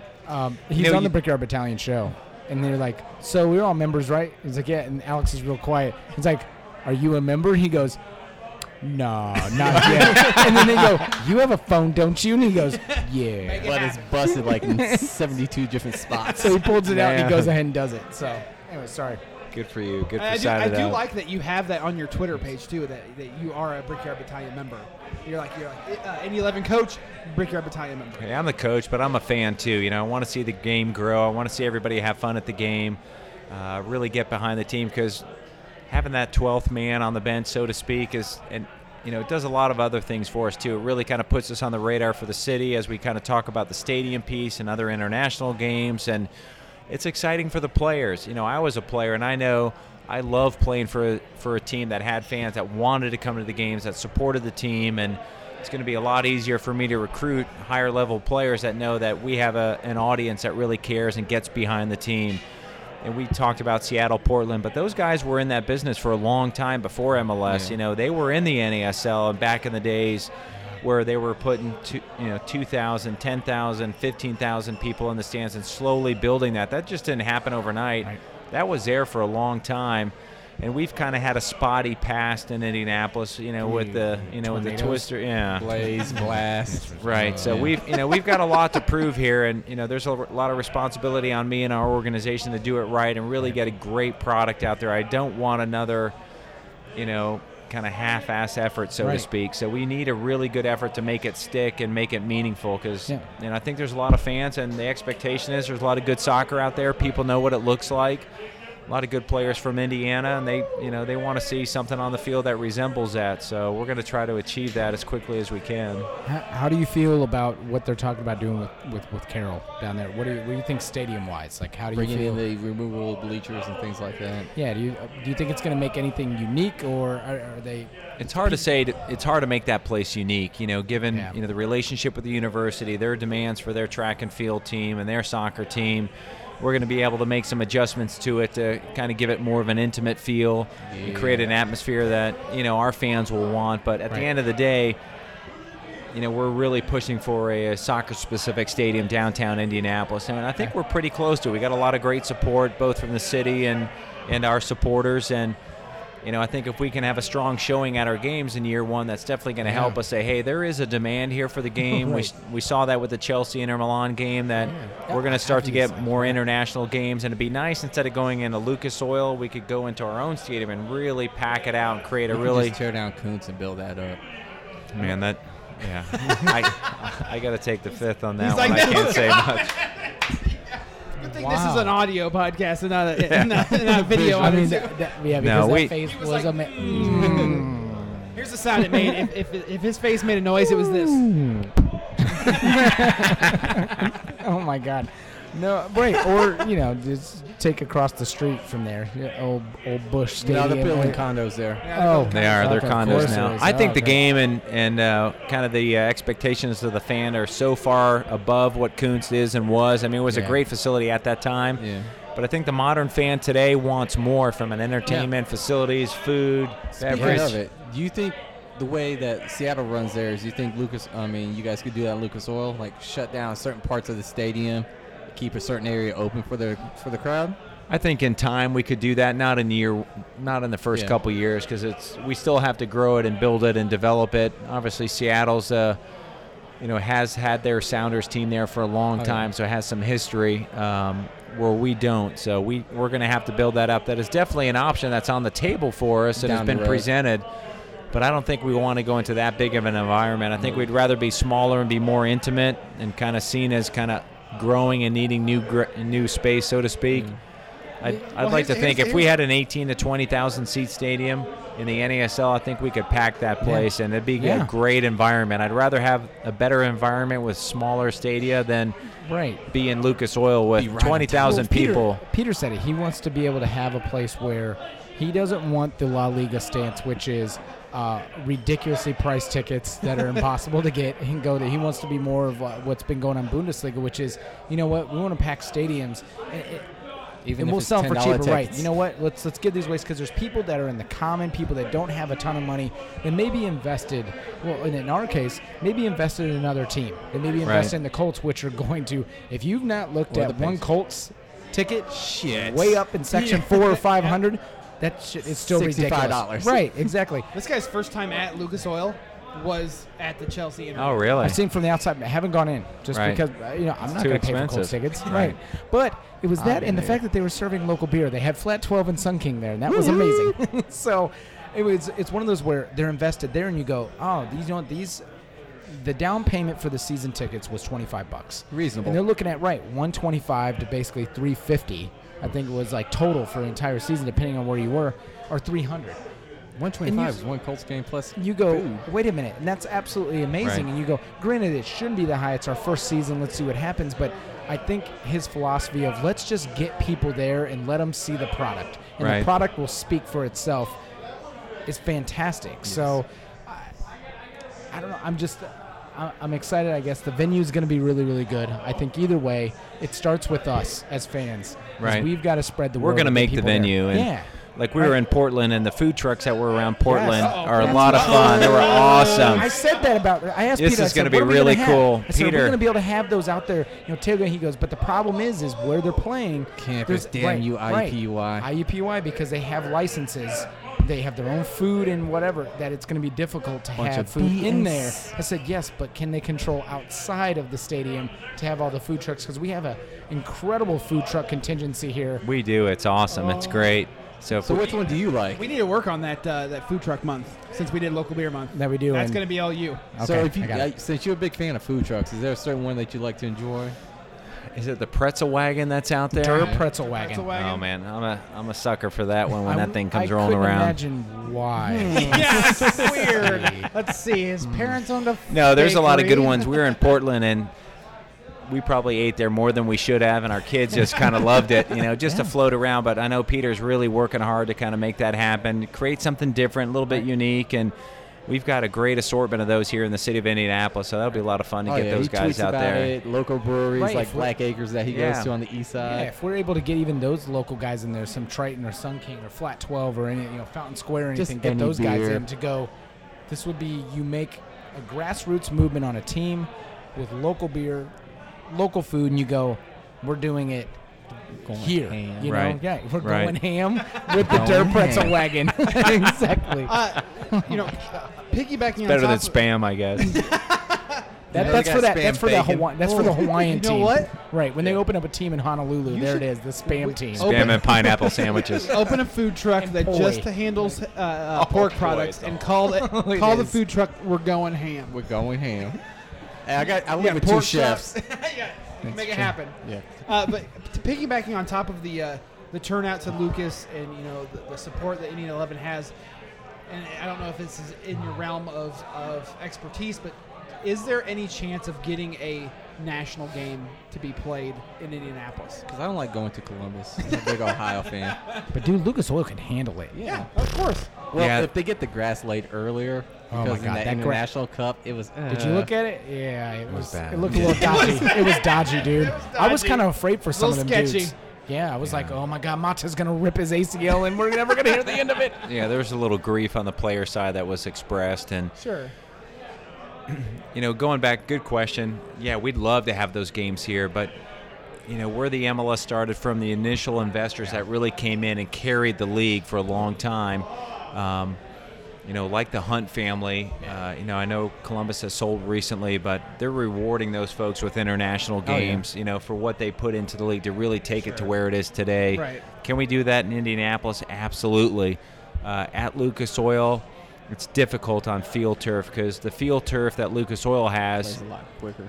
Well, I guess we had a specialist come in and test the field turf, and it's really built for the Colts and for the NFL football. Right. So when you do all the FIFA has a kind of a metrics that they come in and test field turf, and it can get 1 to 5 stars based on the quality of the turf and the way it plays. Got 1 star. It didn't even get 1 star. Oh shit! Even though it's a really high-end field turf field, but it's built with the internal ingredients, the sand and the rubber pellets, to play for the NFL.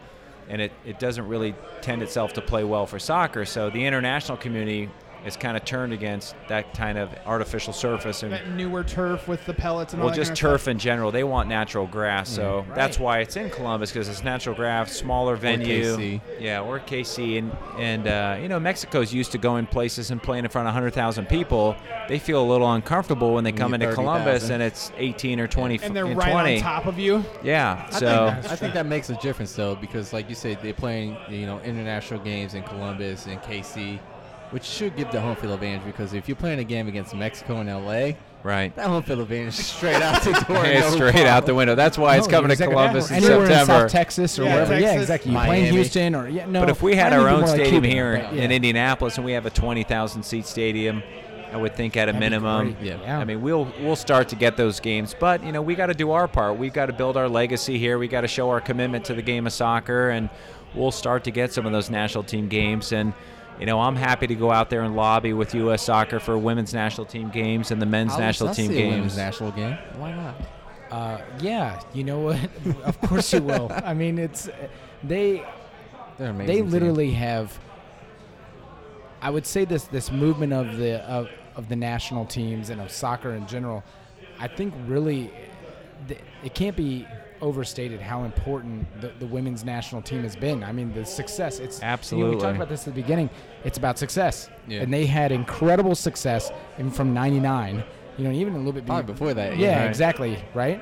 So it's amazing that it's like now they've actually have a completely different problem than the men's national team or anybody else, which is they're expected to win, which is like the weirdest thing to think of. A soccer team in the United States is expected to win everything they play without a domestic league. Yeah. Well, up until recently. Is this the third time they tried a league or something like that? Second time, I think. Yeah. Right. Yeah. But they're winning the international stuff without any formal domestic league, where we're the other way. We have the domestic league, but we can't win anything significant on the international side. So we had that run at the Confederation Cup in 2009.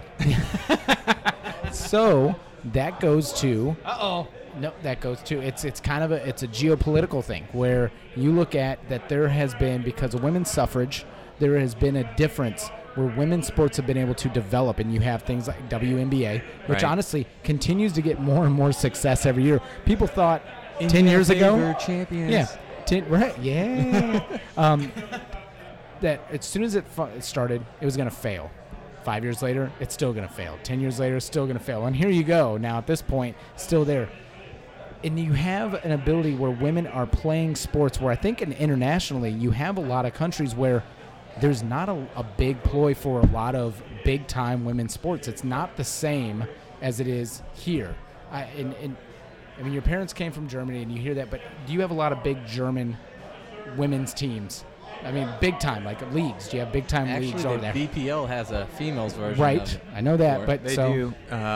I don't know what they have in Germany, but I know Peter and I have talked about here with the Indy 11 that we're going to look down the road at a professional women's team here as well and kind of do double headers. So there are some women I hope here not. that can. I was going to say, wait a minute, dude.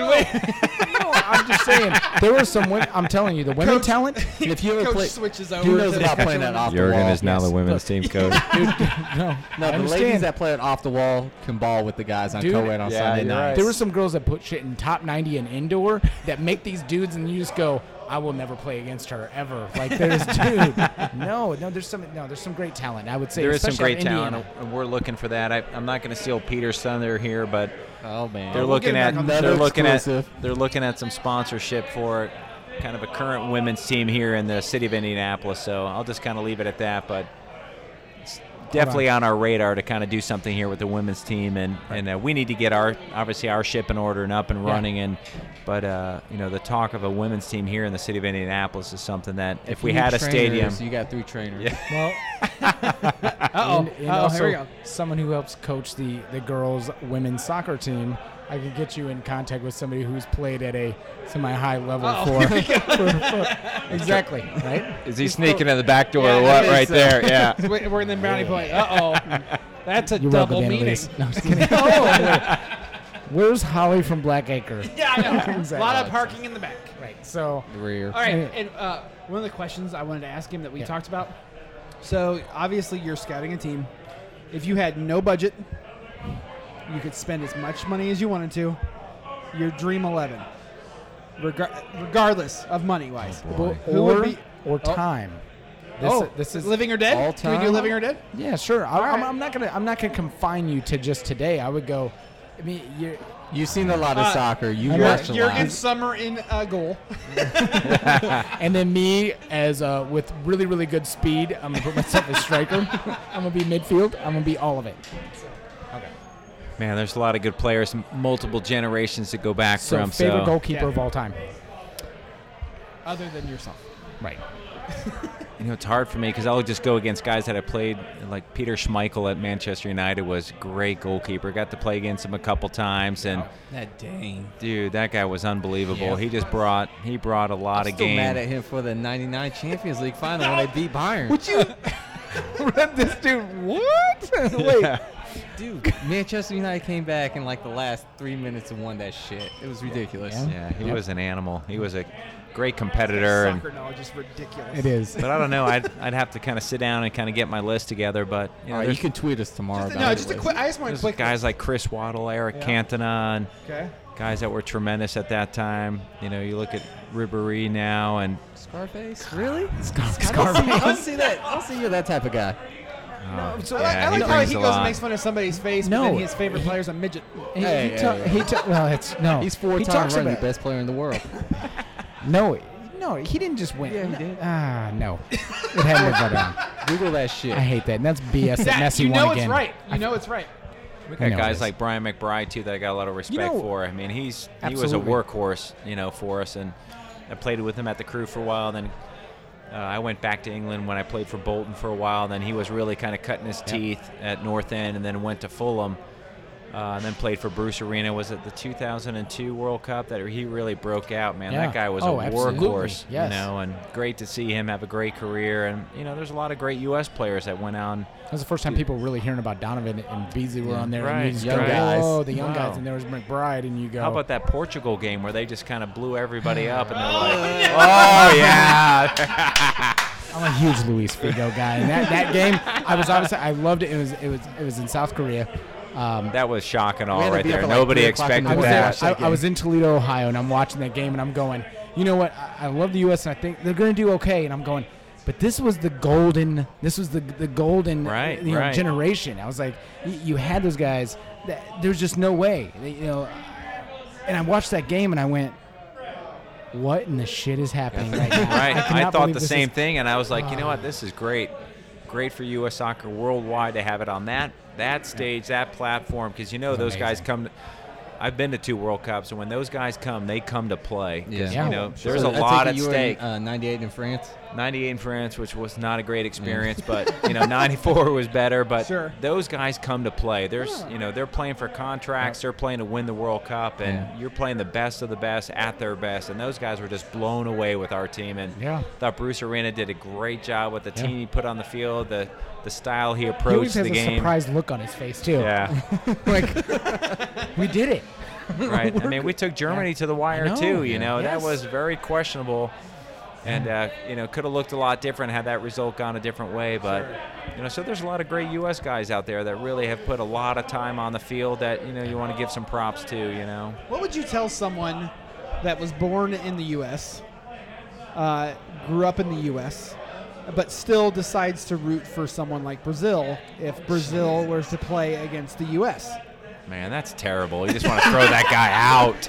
I would say he's got no shot in September for trying out for India 11. Absolutely not. His resume has just been pulled. Over 30, roots for Brazil instead of the U.S. As Kenny Powers would say, you're fucking out. You're done. You're done, dude. They got attractive football, man. Wow. Attractive. And I like how he doesn't even retract it. He's like, what? He just went on the transfer list without even being on the team.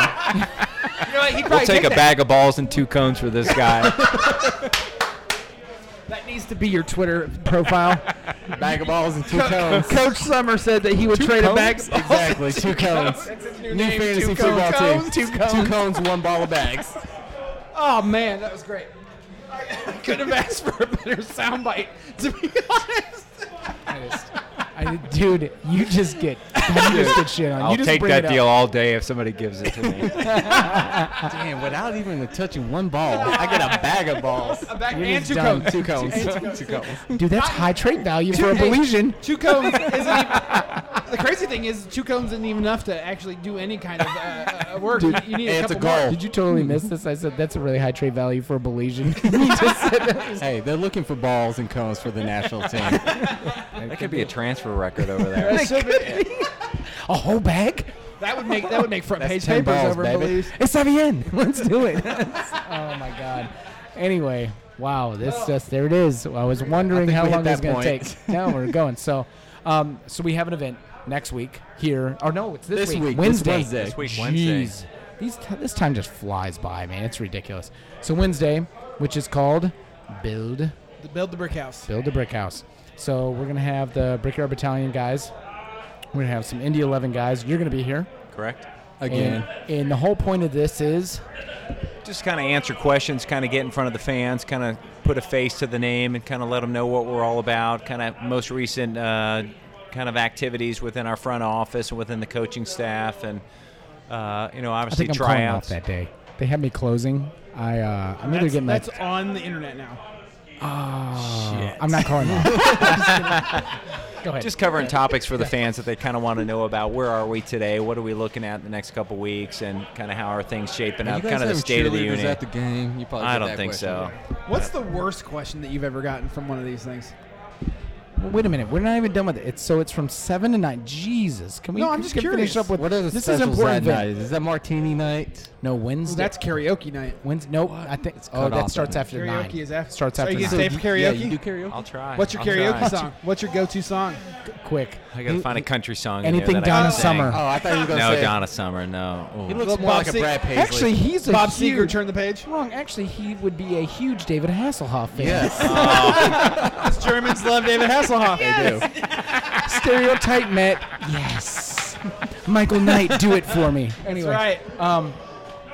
Oh my God. So it's That's 7 to 9. That just happened. Yeah, it's. We are never getting invited to anywhere. So it's 7 to 9. I was maybe hoping for some swag or something. Jurgen's like, you have season tickets? Yeah, I just got those revoked. You're not coming to the Welcome game. to the bag and 2 cones club. Here, put them up in the top row.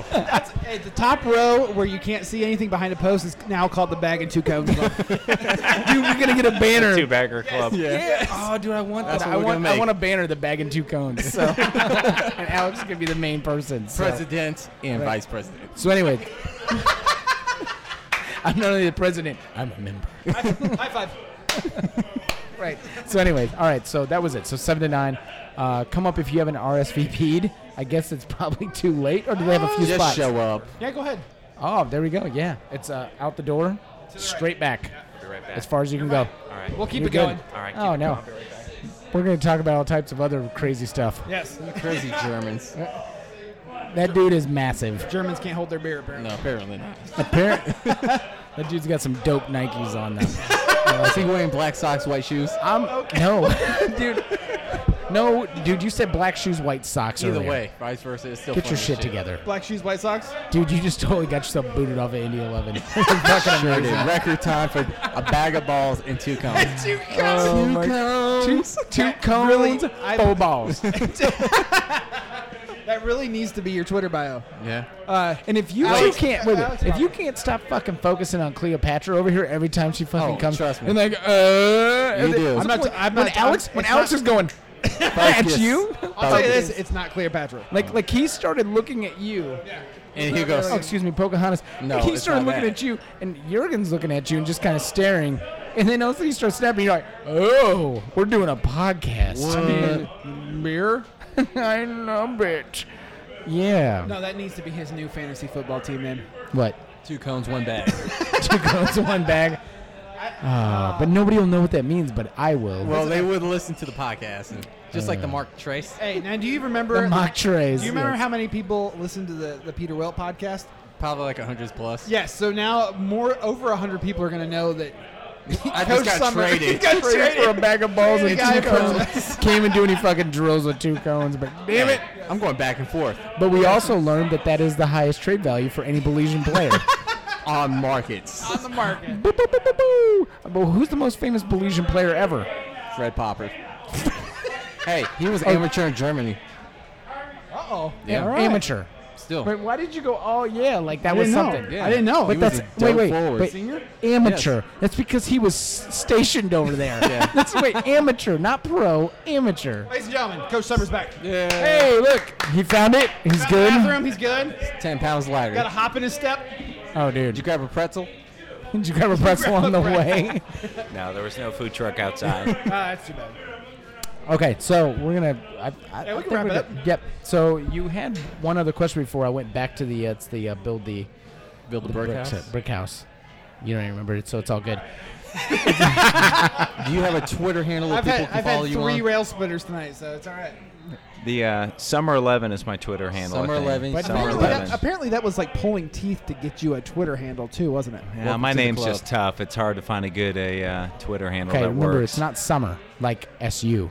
It's Right, SO. Listen, I will Right, tell. right. I've said this on Twitter before. Dirty if- with a U. if I'm- summer with an O. Yeah. If the first time that you bring the team out and Boys of Summer doesn't play, Oh, I'm going to be boy. really upset. It has to. Terrible. has Don't to. listen to him. What else is Or going to work? School's out for the summer. Oh, no. no, Boys of Summer. No. And the Atari's version because they're from Anderson. Oh, Keep it wow. local. Oh, okay. There you go. Sure. Got it. Market 8, dude. I just say we play a lot of Rush. You It's can't just- go wrong. You can't There's go a wrong. little bit of Metallica thrown in there. No. No, just No. all Rush. I don't know why. Anyway. This Okay. is just this is going Okay. hell in the handbasket. So it is. So obviously Summer 11 on there, which is good. Anything else you want anybody to know out here in the Interbone about yes. you or About the team? you or the team? The team. I just think going forward now, we have the new tryouts coming the second round. It's kind of be the last session of our open But not for tryouts. Alex Popper. No, we got our bag of balls and 2 cones, so we're good. Why would you say that while he's drinking? That's not even fair. He waited. That's good timing. No, we'll keep a spot open for him if he wants to come out, but That's on the internet. Oh, yeah. you got to Pressure come. now. It's a challenge. he to could be come on radio. out there. He could be radio.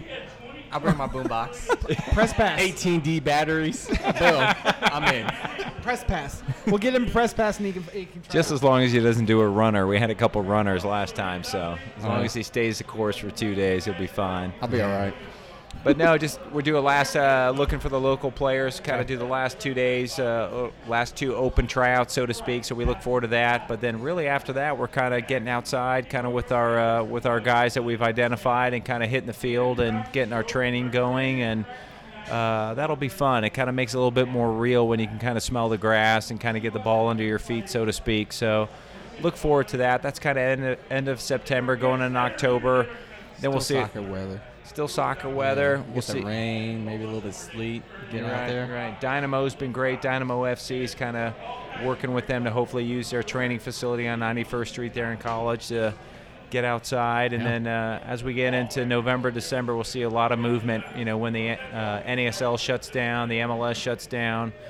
And then we have the international transfer window kind of at the end of December, early January. So that's kind of what we're looking I do for. have a question about that. Now, do you think in the future you guys are going to get onto the European schedule of starting in August, taking the 2 weeks off in December, and then start back up at the beginning of the year? Because, like you spoke earlier, that with the MLS, it's more of a spring, summer, and a little bit of fall session. Right. Do you think that could be something that the U.S. game can transition to over maybe in a couple years? New York couldn't. It's hard because FIFA's asked us to do that on a number of occasions, but the competitive pieces, the other major league sports that are out there, Like the NFL, the basketball start at the NBA, same time. right, and baseball. Remember, there's only one NFL. And really, when you cares about it. when you look at all the fantasy, when you look at all the pro teams around Europe that are built, they don't have the challenges we do because really their money comes from the Those broadcasting leagues. rights Yep. for the game. So Well, now they're losing a lot to it to Fox Sports, man. no, they are, and we're starting to see the English Premier League's now on NBC. NBC this Yeah. year, which they did is a great. fantastic job their first weekend too. Yeah, they I did a was nice pleased. job. Yeah. Yeah, they did a good job. I saw that too. So it'll really be honestly be driven by the broadcasters and kind of the money that's in the game at that time and how it fits in with their scheduling. So I think that's going to be kind of work in progress, and maybe we can massage that and move that year to year. But I think as a country, we've got to get more viewership and kind of get those ratings numbers higher, because honestly, they're not really that high, so to speak. But if those numbers begin to go up and we can kind of and the demand is there, then they'll begin to move the schedule around to kind of fall more in line with the European and the FIFA date. So just a question. No, good question though. Yeah. He's backtracking already. He's like, oh, it was just a question. This is my question. I'm going to ask anybody. Might as well be him. Yeah, that's true. Man, they're just kicking you hard tonight. It's nothing new. No, wait. No, he kicks himself. He just kind of goes, hey, I'm here. Yeah. Let's do this. I got titanium. I can handle it. It's true. He does. That's what makes him so fast now. He's kind of like a bionic man. That titanium in your leg. It's good. That's your third strike. I think we still got him try out, though. We got him try out still. Yeah. He's going to go. 2 cones, 1 bag. Right. And then you have titanium. Yeah, titanium. It's true. Triple threat. We'll invite him to tryouts. We'll put a bag of balls out there, 2 cones, and say, this is what you're up against. We got 2 days. But when you do your entire tryout, you have to carry all that on you, and you got to be better than everybody else. Not a problem. He will do it. It doesn't matter. Yeah. So I'll get an Alex Popper Indy 11 jersey. Yes. Oh, speaking of kit-wise, are we close? We got kits yet? Yeah, Adidas, we're close. Nike, we're close. Diodora, Puma. All the above. We've got. You got basically just everyone. On we've the got side. interest from a couple of the big players. I would say, the Adidas and the Nikes of the world are definitely have interest. Have put proposals before us. I don't know what Peter shared with you. Diodora's been a good company. They've provided a pretty good package. So we'll see. That's yet to be decided. That goes to the higher end of the leadership in our organization. Remember, I'm a size 10 and a half in shoes and boots. So in boots. If you got any laying around, you can bring some over. Right. I know. I gotta get on some of these polos or something. I mean, I got my inaugural scarf. I think I'm the only one out of this table that did, besides obviously you. You guys also have no scarf contest. Wednesday, right? Did you see that's out Yes, there? I Design saw your that. own scarf. You guys got to put a How about beanies sketch together? Because people with not good hair get cold in the winter. No, the New Era hats are coming out. You guys are bringing those on Wednesday, aren't you? Right. Yeah. They just a couple of the hats just came in and all fitted. It's a brand new era, so I got a fresh new hat. Do you have a 7 3/4 from this giant dome? It's like a 9 1/4. It's 9 1/4. Right. Baby. Got a baby up there. It's basically a laptop bag that you put on my head. With a bill. With a bill with on the it. bill. That's great. Yeah, Okay, it's all right. so- I got a big head. I'm sorry. So they're working on that. So how far out do you think we are for a lot of the swag, a lot of the gear for fans? They're looking.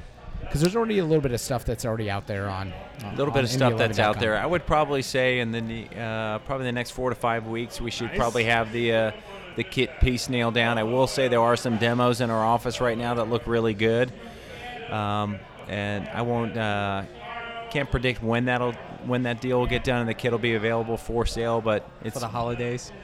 very Nice, sure. nice. It's in the near future. So I think we're kind of getting to the point that.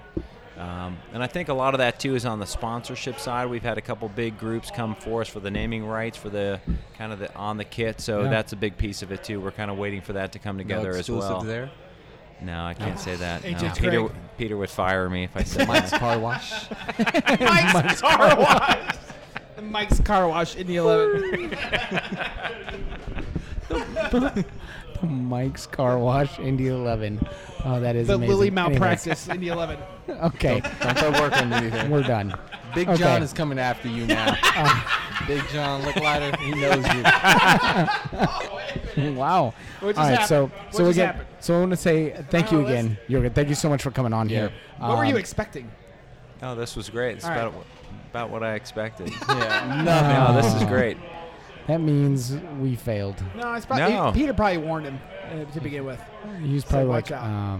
so by You the know what? way, You know what? should listen to a couple because you're probably not going to want to go on there. Here's what I'm pleased with. We actually broke his 2-drink minimum. by the way. Yeah, we did. He had more than 2. Why did you have to rat him out? No, it's all right. He's Why did you okay. rat him out? He's sorry. okay. You just threw me under the bus to mean- Peter. I mean, you threw yourself under the bus when you got on here, and you were throwing him out. I mean, stop Hey, it. listen, you did say that you traded my friend here for a bag of balls and 2 counts. So I had to do something to pay back. I got to rep my boy right here. I think he overvalued him. I think so too. I mean, I would have got a pair of shin guards and socks. we just no. I think you already got paid. Those are in your car. An Holding athletic up the supporter win- and some shorts. Can I get a jock strap? Can I get a jock And- strap? Icy hot. Some icy. Well, Coach, Deal. I appreciate you finally coming on the show. Yeah. I'm glad that we were able to get you. You've been a great guest. I really hope that people have learned a little bit. Thank you for the exclusives, of course. The way of the Jurgen. And, of course, if you are listening to this Tuesday or early Wednesday, come out to Moe's Wednesday night. Right. We'll try to be there. For the brick house, yep. I don't know if Alex is going to be there. If I get back in Shelbyville in time, It's going to happen. You got to make it happen. make it happen. What's You in gotta make it Shelbyville? happen. I mean, you I got to coach my nephew. Time No. to ditch it. Bring him yeah. with you. Bring him with you. Yeah. Oh, there you go. He could be my DD He's a all the soccer way player. back to Shelbyville. He's a soccer player. You realize, 'cause actually, he's a goalie, so you can. Oh, you got to bring him. All right. you realize we do the podcast for Moe's, so we kind of are VIPs that we can just kind of walk in. You did miss the Indiana tap Oh, off. here we go again. Oh, here we go. It was for a great reason. It really was. All right. It was. We This is- hosted the local beer tap off here at Moe's, and Alex was like, "I'm gonna do it by myself." Never showed up. It's all right. He had a good reason. He did have a We're good gonna leave reason. that alone. Yes. So, That's off air. Moving That's on. off air content. so thank you. We're here at Moe's Irish Pub Yeah. at MIP Indy. Follow them on Facebook as well. Twitter. You right? At Summer 11, Summer 11. With the O. at Indy 11. Right. You want to follow us on permanentrelegation.com. You want to follow us on Facebook at PR Podcast. I am Chris at CBalla on the Twitter. I'm Andy at Cage Fear. And Alex at Dirty 46205 with That's a right. U. That's right. And make sure to follow the Brickyard Battalion guys Got too. to. True. Which is Josh and good Gabe. props. Big ups. You know to they them want to guys. come back on the show because they feel intimidated by Clay from Sun King because we had such a good time with Clay from Sun King. He was hilarious. Yep. And before that, They felt like they Gabe were and unbound. Josh were fantastic. They were hilarious, and they felt like they got kind of bumped out as the most hilarious podcast. So they want to come back in and take Round their crown two. back. It was actually all of Beer Month kind of just got Oh, them, and they were like, Clay, "Oh man, Clay we got to come capped back." it. Oh Clay yeah, was so funny. Clay was Rob from you Flag haven't 12 listened- was pretty good. Clay was chucking his phone around this Yes. library because he had a life-proof case. He was like, he's like, I just hate fuck it. iPhones. And I was like, why would you do that? Do you hate your iPhone? He goes, no, I just hate phone calls and emails. I just don't want them. I was like, oh my god, this guy's. He was talking about touching people's buttholes. Yeah, well, this is the same guy who went into a story about Yelp reviews. And he goes, people that just put overly negative Yelp reviews that just talk about how they hate me, they hate my product, and I just want to go to their house, not violently. I just want to beat on their door and be like, why? Why do you have such a problem with me? What did I do to you? He goes, and then I'm going to touch their butthole so they know I'm weird. And that's going to leave. And I just kind of sat here and went, what just happened? This is the owner and founder of Sun King. And you just one go, of the biggest breweries in Indiana. so anyway, so again, thank you very much. We're excited Thank you. for Yes, thank Wednesday. you. Yep. We're excited for Wednesday, and we're excited for the season to start. Yeah. I know a lot of people, over 5,000 people, are excited for the season to start. It's going to be a great turnout. What day? April. First I game. think April 5th is kind of the number that's out there. First home game. Boom. Wait, that's tax day. Fuck that No, it's day. not. It's April 15th. No, it's not. It's Oh, April shit. 15th. My bad. Hey, it's cool. It's only been the same day forever. That might be Brazilian tax day. Yeah. Malaysian. Malaysian and Mexican tax Election day. tax day. I think we just lost the bag of balls. It's just 2 cones now. Damn it, I just got traded for a taco. This was your one chance. You could have wowed the It's coach. a cone and a boot with no laces. With no insoles. With no insoles. straight raw dog in my feet. Missing half of the And spikes. keeper gloves with a pinky missing. All right, guys. Thank you very much. We're going to end this here. This